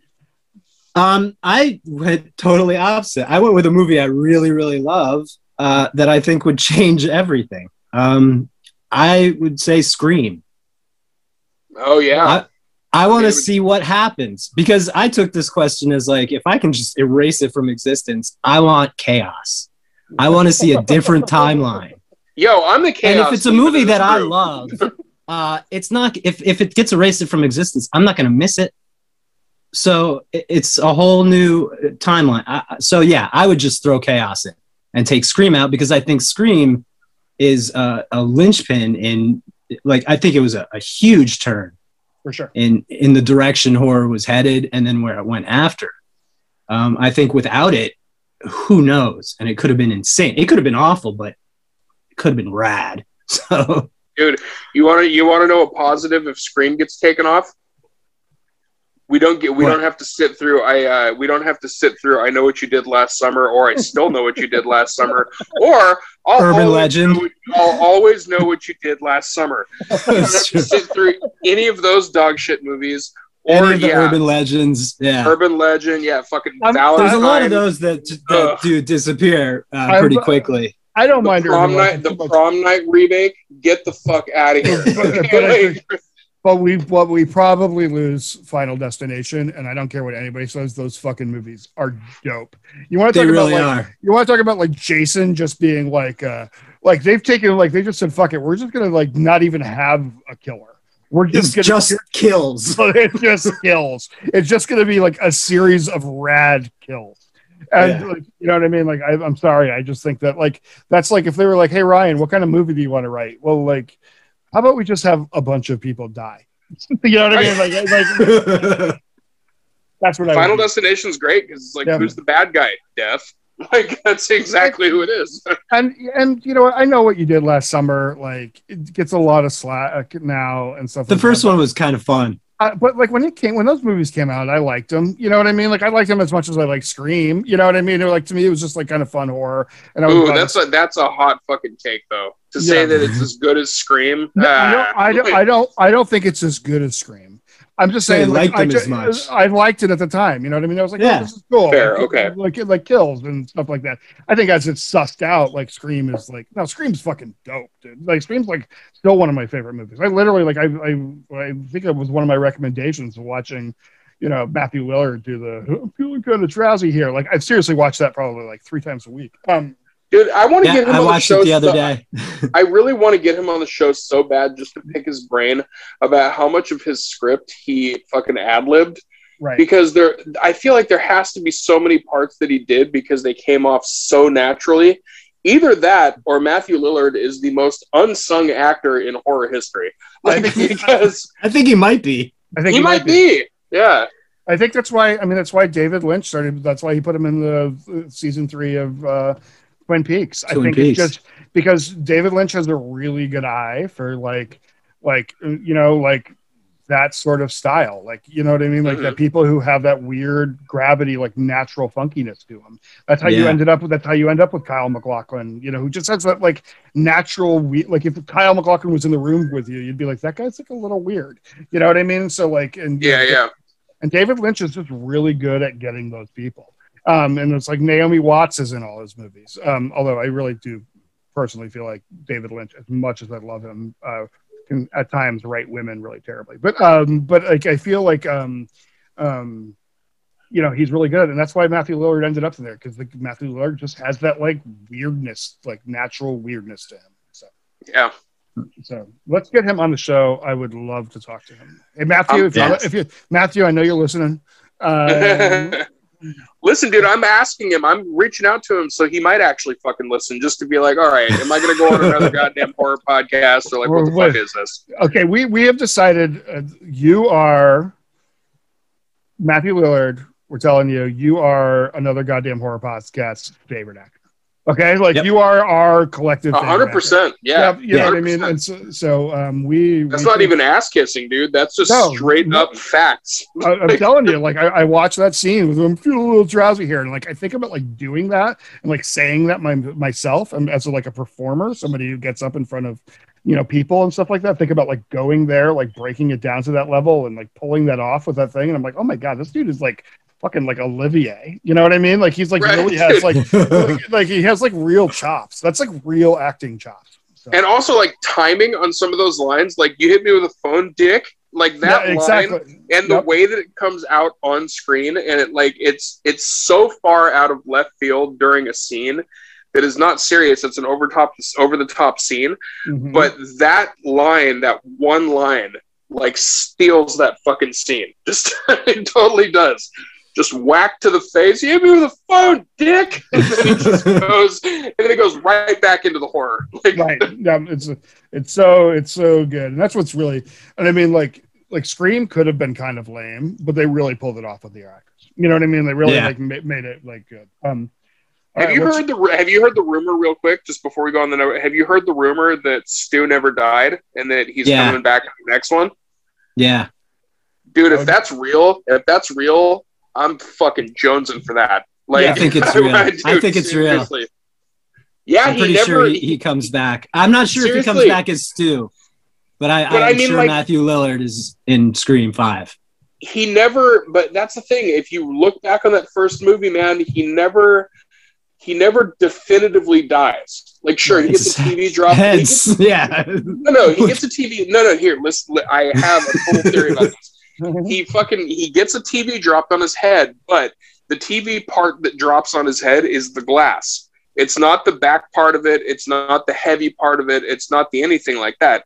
It's the glass. Could it have disfigured him? Sure. Could it have fucked him up? Sure. Did it have to kill him? I'm giving it a 50-50 shot on that. Right, sure. You know? Yeah. Like, this wasn't one of those giant plasma TVs that takes up an entire wall of your living room from 1993. This is like a fucking, like, you know, it's a box TV with shitty glass on the front of it. Maybe he comes back looking like Gary Oldman and Hannibal. I don't know. But still, you know, like, I don't think he's dead. I hope he's not dead. Me too. Yeah. All right. Number 5. This is the first time I started numbering them. Are ghosts real? Absolutely. No. I'm saying no. Nope. I'm saying energy is real, but I don't think ghosts, because ghosts entail, I feel like, I will say that, right. I don't think ghosts in the traditional sense are real, but I do think that spirit energy is real. So to me, spirit energy is a ghostly presence when it's an after death type of thing. Also, I have admittedly gotten very, very high and had things happen around me that were either a new strain of weed that was not agreeing with me, or there was a very annoyed spirit in the house. So you know what? I don't know. Maybe ghosts are real. Maybe it's indica sativa or fucking ghosts. I don't know. Like, so Jonas is undecided. I'm undecided because all of my ghostly experiences have definitely been with way too much marijuana. So I have a couple unexplained, and when we have a upcoming host of Lit in the Dark, she Laughing in the Dark, she will talk about this, and she definitely believes in ghosts. But I have a couple unexplained phenomenon that happened in my life, which is hard for me as a skeptic, but I have to write it down. So I think the thing is like what I know about humans kind of defeats the whole idea of ghosts. Like there really is like no us. Like our conscious is basically just chemical reactions, and it's kind of like a really depressing way to look at us. But we've sort of been taught that we are like this sort of like entity being held up by this ghostly spirit, when really that's not really what's happening. And so kind of the whole idea of ghosts kind of goes against even the first level of science that goes into it. Like there really aren't people. They're just massive energies, and we have created a conscious because that helps us procreate and do for whatever reason. There might not even be an explanation, and that's fine. So I just kind of if you dig into the science on it at all, it really defeats even the question that there could be ghosts. You know what I mean? Because it's not even, because the idea of a ghost isn't even science. Isn't even fundamentally no. what we are. You know, there's no scientific explanation or even remote reasoning whatsoever that would say ghosts are even any semblance of real. Yeah, exactly. And so I say this about Bigfoot, and I say this about ghosts, and as somebody who grew up reading every ghost story and all the real life haunting stuff, and loved going to haunted places, and still, even with all my skepticism, I went to Loch Ness in the Highlands of Scotland.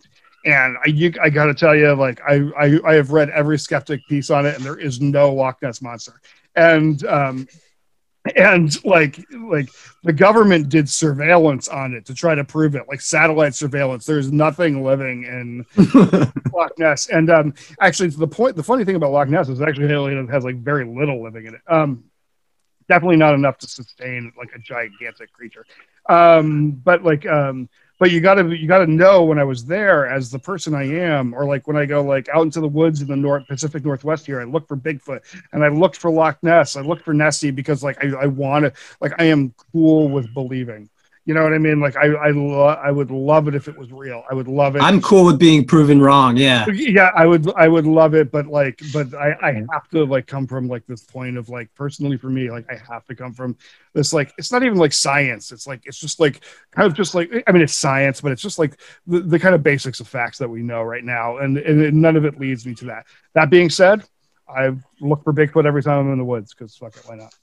The only thing I truly believe that exists that's a question is aliens. All the other ones, I kind of believe they exist, but like aliens for sure. And like, there's a part of me that wants to believe that like ghosts are real in that sense. But like, I think with me, the ghost thing is just spiritual energy. I don't think it's like an actual individual person.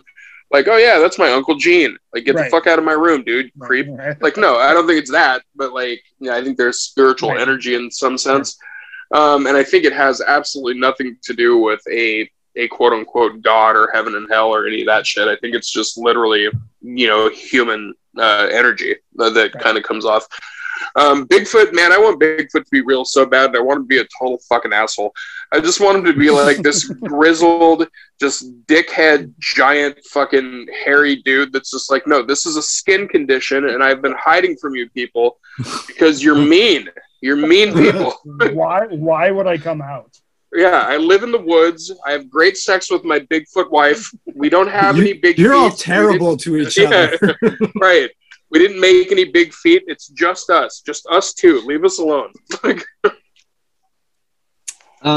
Okay, so the last one. All right. And this is a big, more modern take on the Freddy or Jason. Midsommar or Hereditary?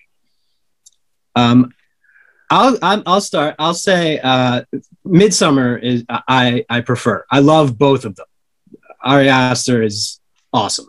I look forward to whatever I have no idea what he's doing next. I'm super excited about it. But Midsommar, it's got those bright colors. It's everything. I was so surprised by it, and I love it. But I also think that people that choose Midsommar are feminists, and people that choose Hereditary are parents. That's fair. That's my theory. That's a fair look at it. Yeah, that would not that you can't be either one and like the other. Obviously. Of course, yeah. But no, you're right. The tones in the vein of both those movies, that makes sense, and it would also lead to what I'm on the same boat as you are. I think Midsommar. I don't know. It's weird. It's hard. Well, like when I saw that question, like and I hear it now, it's like it's hard to say one of the two because they're both so good in their own ways. But to me, Midsommar, I have to pick Midsommar between the two because of the fact that Ari Aster made daylight terrifying, which is no small feat whatsoever. It's very based within reality. Like there is not anything about that movie that is not tangibly possible at any given time. Cults are terrifying. Religion is terrifying. The fact that it all happens and you see every little nook and cranny of everything happening because of the daylight, it makes daylight terrifying, which is just weird. And also, it was such a layered movie on rewatches. Like, if you rewatch that movie, there's so many details that are just hidden in plain sight that actually utilize that bright lighting that you miss the first time because you're so just invested in the movie. So there's that. But like Hereditary, I would say like Hereditary comes so close to taking it, just because of Toni Collette alone, like it almost takes it for me. But Hereditary felt like more traditional psychological horror, whereas Midsommar felt like a new breath of fresh air into the genre, I guess is the best way to put it. And also Hereditary turned grief into the villain, which I also thought was pretty masterful. Mm-hmm. Obviously, I mean, you know, grief is not what it is at the end, but I mean, the main vein of the movie, Hereditary, is that grief is the thing that's destroying her the whole time. Yeah, I gotta say Midsommar just for those reasons. Midsommar takes it, but just barely. Yeah. Ryan? So I'm gonna go Hereditary. My theory checks out. Well, yeah. But as both, as somebody who I actually kind of like hate saying, I have a whole bit about male feminism, but I feel like I strive to feminism. That's what I 1,000% agree with it, and I strive to work at it every day of my life. Because I feel like it's like saying I'm not racist. Yeah, for sure. Yeah. Everybody just slow down for a second. Oh, it ended at your toes. Oh, okay. That's such like a white dude thing to say. Like, right. You know what I mean? So sorry. That's just my own little sidebar there. But I think as an art piece and as just masterful movie making, Midsommar by far, because it is just it is visually appealing. It is really well done. The scenes when they're the old people are bouncing off the fucking rocks, it's just so well done and so brutal. And the way they were able to capture that brutality of it, it was just so, without making it really stupid. That was the whole thing. It actually looked real. You know what I mean? Real, but without it being gross real. You know what I mean? They just did a good job with it. The colors in that movie and the costumes and her dancing around in the fucking flower dress. And I feel like I defend Midsommar more to people than Hereditary. If you don't like Hereditary, you don't like Hereditary. If you don't like Midsommar, I kind of feel there's just maybe we probably don't agree on art in general, because I just kind of feel a lot of people think it's boring or whatever, but I don't get bored like that with movies. I very rarely have been bored in a movie. I just look at other things in movies, and I think Midsommar was just one of the most masterfully created movies I've probably ever seen. But for me personally, I like Hereditary better. I just think it's a great horror movie. I think yet again, another scene, with the head on the side of the road, just that flash of it with the freaking bugs on it. You know what I mean? Just so well done and just so well acted. And there's not a moment of happiness in that movie. And it is really from all the things, from him in the classroom doing the arm thing and to the everything, just the imagery in it. And most of the modern hipster horror, which I feel like these movies fall into, they really just rely on stress, but they don't get horror in it. But he fucking nailed the horror in Hereditary. With her crawling on the ceiling, there will always be a place in my heart for evil people crawling on ceilings. It's just and when she's in the background and the dad catching fire and stuff like that, and then the piggyback on what Jonas said, because I like his piggybacks. It's Toni Collette is one of the world's greatest, really one of probably I can't think of a better actress or actor. I'm sorry, I'm trying not to use actress anymore. But see the feminism thing. You know what I mean? trying to work on. Things in my head, so it's just one of the best actors in the world, and just really has just killed it in everything I've ever seen her in, and in that movie, her that conversation at the dinner table and the conversation with, yes, the paint strokes of Midsommar might be better to me, but the emotional impact of and I don't even really know if it has to do with me being a parent as much as it really has to do with just the very, very real, strong, powerful dialogue. And when she's apologizing at the end of the bed, and you're and then it turns into a total horror scene. It's really, I don't know. Like, I just like, I can't like, I just think Hereditary is like, I don't know. It's amazing. So, I don't mean to pin those labels on you. No, it's fine. I mean, but no, and like, I get what you're saying, and I kind of, but like reflecting. It was just a theory. Like I've had like that's sort of what I've seen because I ask that question a lot, and honestly, parents really do love Hereditary. I think because family dynamics, and we know the challenges of being families, and we know those. We know those problems, and so like yes, it probably speaks to us alive. I've actually had this conversation about who you relate to most, and Requiem for a Dream says a lot about you. So I don't disagree. So I don't disagree with that because clearly like impactful, like imagining having that in my family. But like from a horror standpoint, like straight up horror, Hereditary is freaking amazing. Like they just like for sure. Like, it is like they do all like I don't know. What a wonderful end too. That end scene is just beautiful too. I think so same with Midsummer though, but yeah. Right. One of the things I like about what Ari Aster does is I like that he takes things that are common, they're common themes and common tropes and common knowledge things, and he turns them on their head. So like in Hereditary, like depression and grief, he showed what people go through with depression and grief, but he turned that whole concept of what they go through into horror. Like he turned it into a horrific entity or like, a horrific like part of it. And it translated beautifully. And I think that most people's hand, it would not have translated well at all. And the way he did it was phenomenal.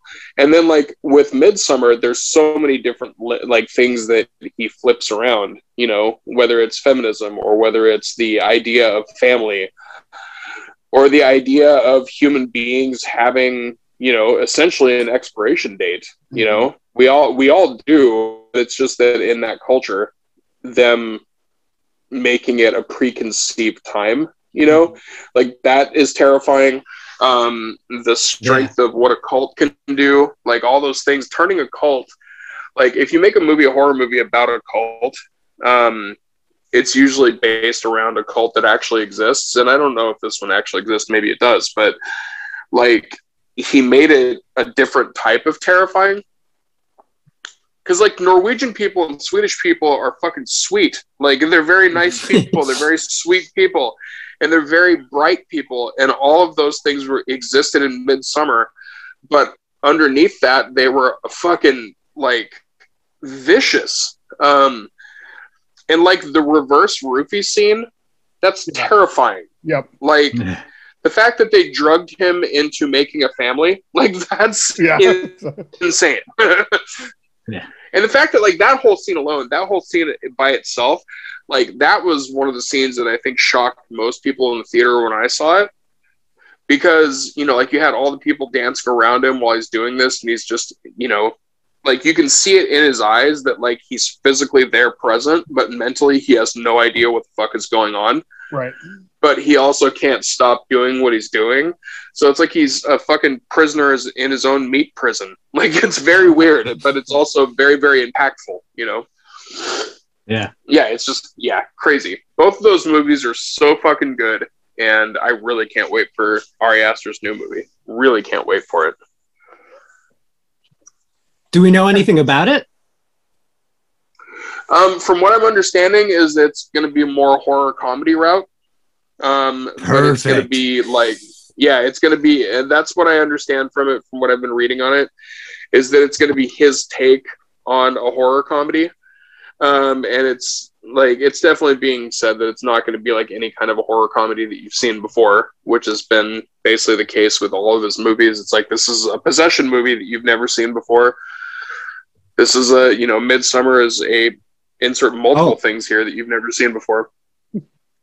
You guys didn't? I think Midsummer is kind of a comedy. I mean, a guy being burnt to death alive, and there's legitimate funny parts. There are legitimate funny parts when they take the drugs and stuff. There's good lines, like there's good comedy in it. Where Hereditary there was zero. I think zero. Yeah, it was, zero pretty much in zero. Hereditary. Yeah, I don't think Hereditary has a happy moment.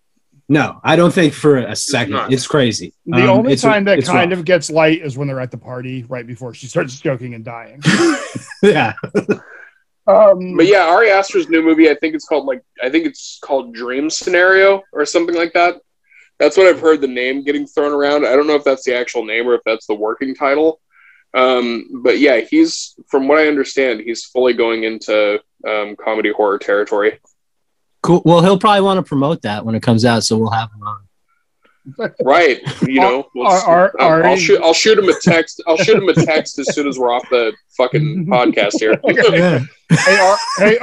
Hey, Ari, I know you're listening, but yeah, give us a call. To be fair, he does live in New York, so you know. I'll find him. Well, that was immediately foreboding, so we're gonna go ahead and edit that out. I will find him. All right. I don't think we need a question of the week because we just had like 6. Yeah, 6. That was great. Because 6 has more to do with evil. Yeah, good call. Yes. Those are great questions, by the way. This was fun. Thank you. This is yeah. Thank you guys. You know, hopefully, our guests will have less time to think about them, so they'll be shorter. For sure. You know what? This is also completely side note to Ari Aster's thing. Also, he's making another movie that is not a horror comedy, and I just looked it up and saw it. It's called Disappointment Boulevard, and it's going to be starring Joaquin Phoenix. So, fucking into that too. Yep. Because Joaquin Phoenix, man, when he gives his all to a part, he usually churns out some fucking gold. Yeah. So, recommendations. Yeah, I got a big one. It's not huge. It'll be quick, but it's a fun one. It's music. This week, Cherry Nishida, Japanese legend from hardcore punk, Japanese hardcore punk from the 80s, was in a band called Zao. And they just released Angry Remains, which is their entire recorded stuff all on one thing. That's awesome if you like hardcore punk from Japan, which I do. He also released the same day his new band, Struggle Harsh Immortals, the album called For Death. It's hardcore punk, and it's louder. And it's almost got more of an industrial feel to it. So when you say hardcore punk, do you mean like Blats, like Jism, like yeah. Okay, cool. Because these guys like Zao, like basically are like the first hardcore punk Japanese band. Yeah, and it's like you can go a lot of ways with that. You know what I mean? Like for sure. Do they sound like Madball? You know. Well, that's New York hardcore is pretty. Yeah. But anyway, Struggle Harsh Immortals, or She, it's amazing. It's so, he just hates life in general, and it's English is his second language, and I think it works as a benefit to the album. It just hits harder and more desperate and just full on giving up. I love it. Cool. Also, if you're not into that, there's Heavy Low. We're supposed to reunite. They're like a noisecore band, like mathcore sort of. But they were supposed to get together for 2020 for a tour, reunite, and that obviously didn't happen. So they started a band with their producer called Bone Cutter, and it's incredible. And that's just like mathcore noise. It's awesome. Love that. I have a double recommendation. On the music side of it, one of my favorite bands that I think a lot of people don't know about and should know about is called Horse the Band. I fucking love them. I don't know if you know anything about them, Graham, but I do. They all look like fathers, and all of their music is like Nintendocore. Like it's insane, and I love it.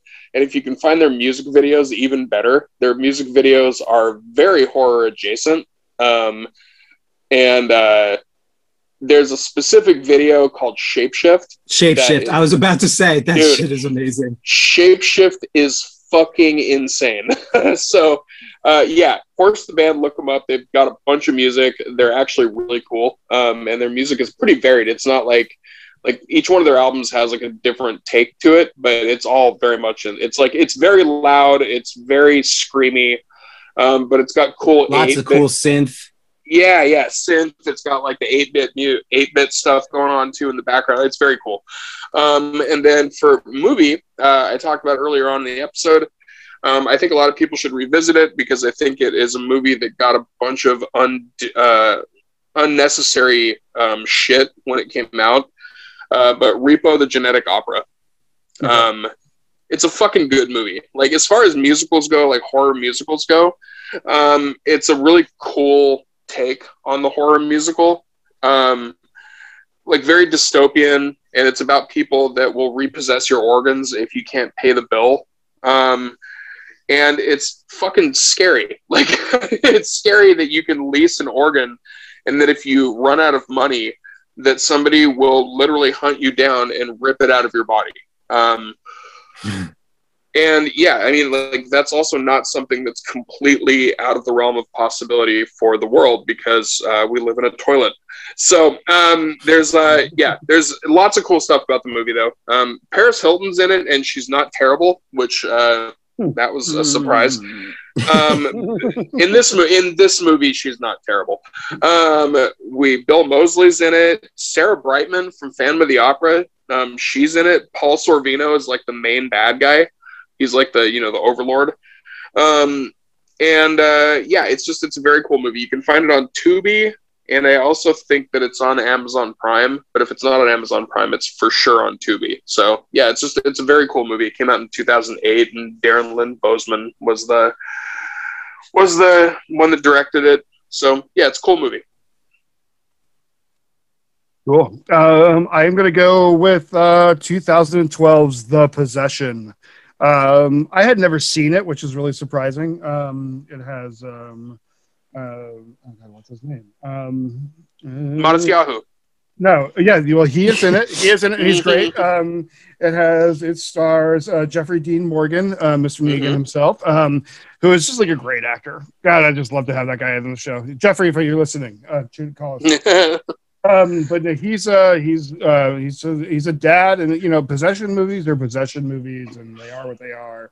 But I thought this one was super effective, and I thought that it was super well done. And it's rather than the Catholic priest, they bring out Hasidic Jews, which is like a good, interesting take on it, and it's something I'm kind of like fascinated by.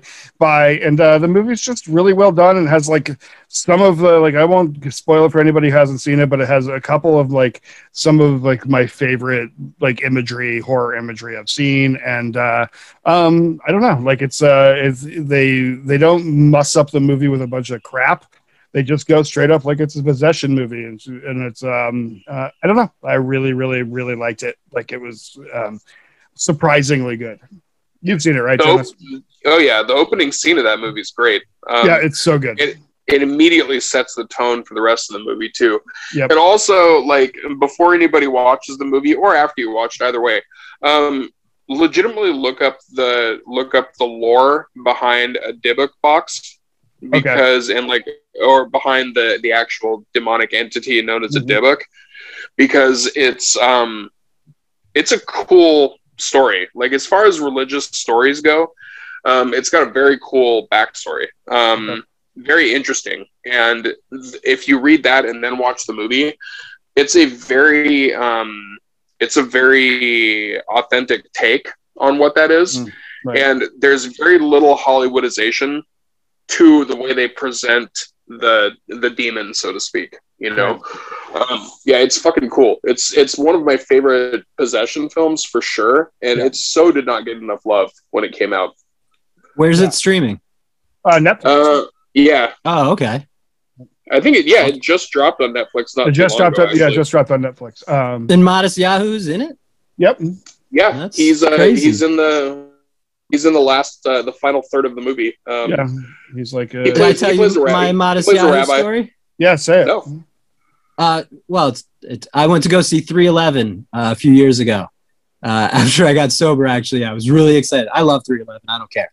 Wow, I take a lot of heat for it. I take a lot of heat for it. Deserved heat. I do not care.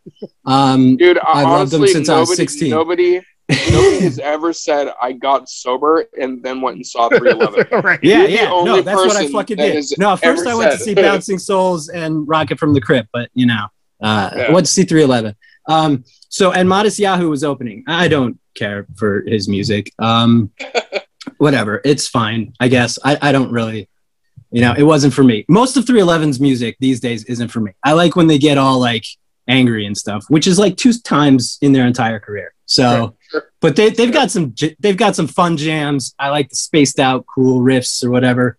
And I still smoke a lot of weed, so they're great. But Modest Yahoo was opening, and I was like, all right, well, we'll show up late at least. And so we showed up late. And there was this. Now I remember Modest Yahoo when he broke, when he was, this Hasidic rapper. And so I get out there and we walk out. This is down in Coney Island, and I go up to the stage, and it's this shit like short blonde dude singing like slow 311 B-side songs, which suck. And so I was like, well, I got to sit through this guy, then Modest Yahoo to get to the bullshit that I have to listen to, which isn't good anyway. Right. But turns out it was Modest Yahoo. Like he just dropped everything, and now he's just like a spaced out weed smoker. Yeah, like that's the whole deal. So he just dropped the religion thing? No, he's still fucking, he's his own version of the religion. One of the things that's cool about Modest Yahoo is one of my friends called his music Hasid Hop, and I laughed so hard. Just because I don't think that's a genre that should ever exist or does exist, but if it does, it is for sure only Modest Yahoo. But like he's pretty cool. He does he's a very positive person as far as what he does outside of entertainment. Like he's very big about philanthropy. He's very big about helping people. He's a very cool dude in that sense. In the movie, I don't think he's ever really done any other acting aside from this movie and like a couple other things that were small, but he fucking did really good in the movie. He nails it. He really does. Yeah. And, he even sings for a minute, like when he comes up on him, he's singing one of his songs. But he nails it, and it's really good, and it's like a kind of like a cool portrayal of Hasidic Jews, and I don't know, like I really dug the movie. I'll watch the shit out of that. Yeah, just watch it. It's great. You'll dig it. And then my music suggest is Death and the Magician album by DJ Muggs. I'm a huge DJ Muggs fan. I think he's one of my favorite producers. He could have really sat back and he produced, the Cypress Hill records and Jump Around and a lot of different things. Ice Cube's The Predator, that record, like songs like nice. The DJ Muggs and Rome Streets. Yep. That album's great. Yeah, it's just like. But at this point in the career, like where like most producers, and like I shouldn't say that because like true hip hop producers are still making dope shit. I mean, DJ Premier is, and Alchemist, Alchemist, and RZA, and all those guys are still making great records. So I shouldn't say that, but like with his success and particularly his commercial success, I mean, like. Dude, like everybody has heard Jump Around. Like your grandmother likes Jump Around. You know what I mean? Like that song. That song has lived in most. You know what I realized the other day, that most people don't realize that House of Pain is from Los Angeles. But I think most people think they're from Boston. Which is Boston, yeah. No, they're from Los Angeles. Most people think that they're from Boston because they bukkakied their entire fucking discography with Cloverleafs. Yeah. So everybody thinks that they're just the rap version of the Dropkick Murphys. That's really what they think. Right. Yeah.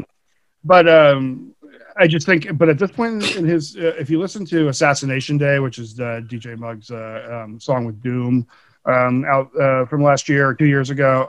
If you listen to like all his later beats, they're all real heavy, they're real dark.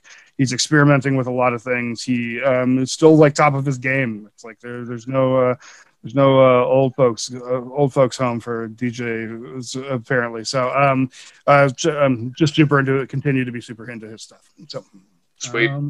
I think as an homage this week, everybody that listens should go out to their local Burger King and get busy in the bathroom. Oh yeah. You know, we've had a tough go with hip hop over the last week or two. Like there's been some fucking hits, man. But yeah, dude, Shock G, the man with the most horrific nose in hip hop. This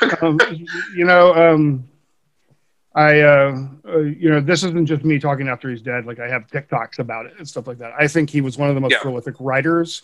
And what I've been saying this for years to anybody who will listen. And one of like the most wildly talented entertainers that we've had, and I don't think most people recognize it. I mean, he played two different parts. 1,000%. He played two different parts in the same group, sometimes talking to each other with two different voices. Written like that. I mean, to even like attempt something so ridiculous is like seriously, go watch that's another recommendation. Go watch We're All in the Same Gang. It was a Quincy Jones production of all West Coast rappers. It's the West Coast Rap All Stars or something. It has NWA and Ice-T, and it's like a late 80s, early 90s mix of Michelet, Young MC, MC Hammer, Eazy-E, all this like doing like some anti-gang song.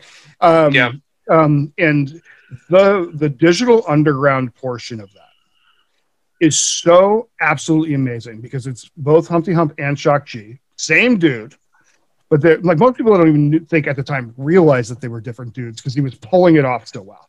And they volley back and forth in that song, and like the beat of the song changes and gets to like this like Humpty like Oaktown funk that they do, and it's like like people love to jock George Clinton, and I will never say anything bad about George Clinton because the guy is a mastermind and an artist, but I think Shock G is next level on that shit. Like I think Shock G just like was able to pull off like artistic, like a stage show. He was able to pull off two different characters. I mean, as an artist, just to put yourself out there like that, to do this thing that's like that crazy takes, and then to do it so well takes so much. Like that's so much talent. I mean, to rap at all is hard. To rap two different ways and two different voices. I mean, I don't know. Like I just think it's insane. It's insane. And videos of him like later, like he just kind of grew up into like a cool dude. Like he just like I think he just like smoked herb and like chilled out, and he was a deep thinker and like he just he is sorely going to be missed because this world needs a million Shock G's and next to no most of the crap we do. And fully agree. And agreed. And I will say that as honestly. I mean, people like to say nice things about people after they die. I literally say like, so I'm just going to end on this. Stop what you're doing because I'm about to ruin the image and the style that you're used to. I think it's one of the best constructed sentences ever written. Like it is just such a beautifully written sentence that just like flows with what you're doing, and that pen work is a gift. So I'm just gonna end on that. Yep, love it. All right. Well, this has been super fun. Thanks as always, guys, for making this. Thank you, guys. Excellent answers. Yeah, fun answers. And I can't. This was a fun one. This was a fun episode. Yeah, it was fun, and we got into a lot of this just to talk about horror like this. You know what I mean, and what we think about it because, like Shock G or like art in general, like art's important, and like the it is. You know what I mean? It's the voice of our world, and it's what's important. So, yeah. All right. Until next week. This has been another goddamn horror podcast. Go out and start some fires and break some glass. Peace.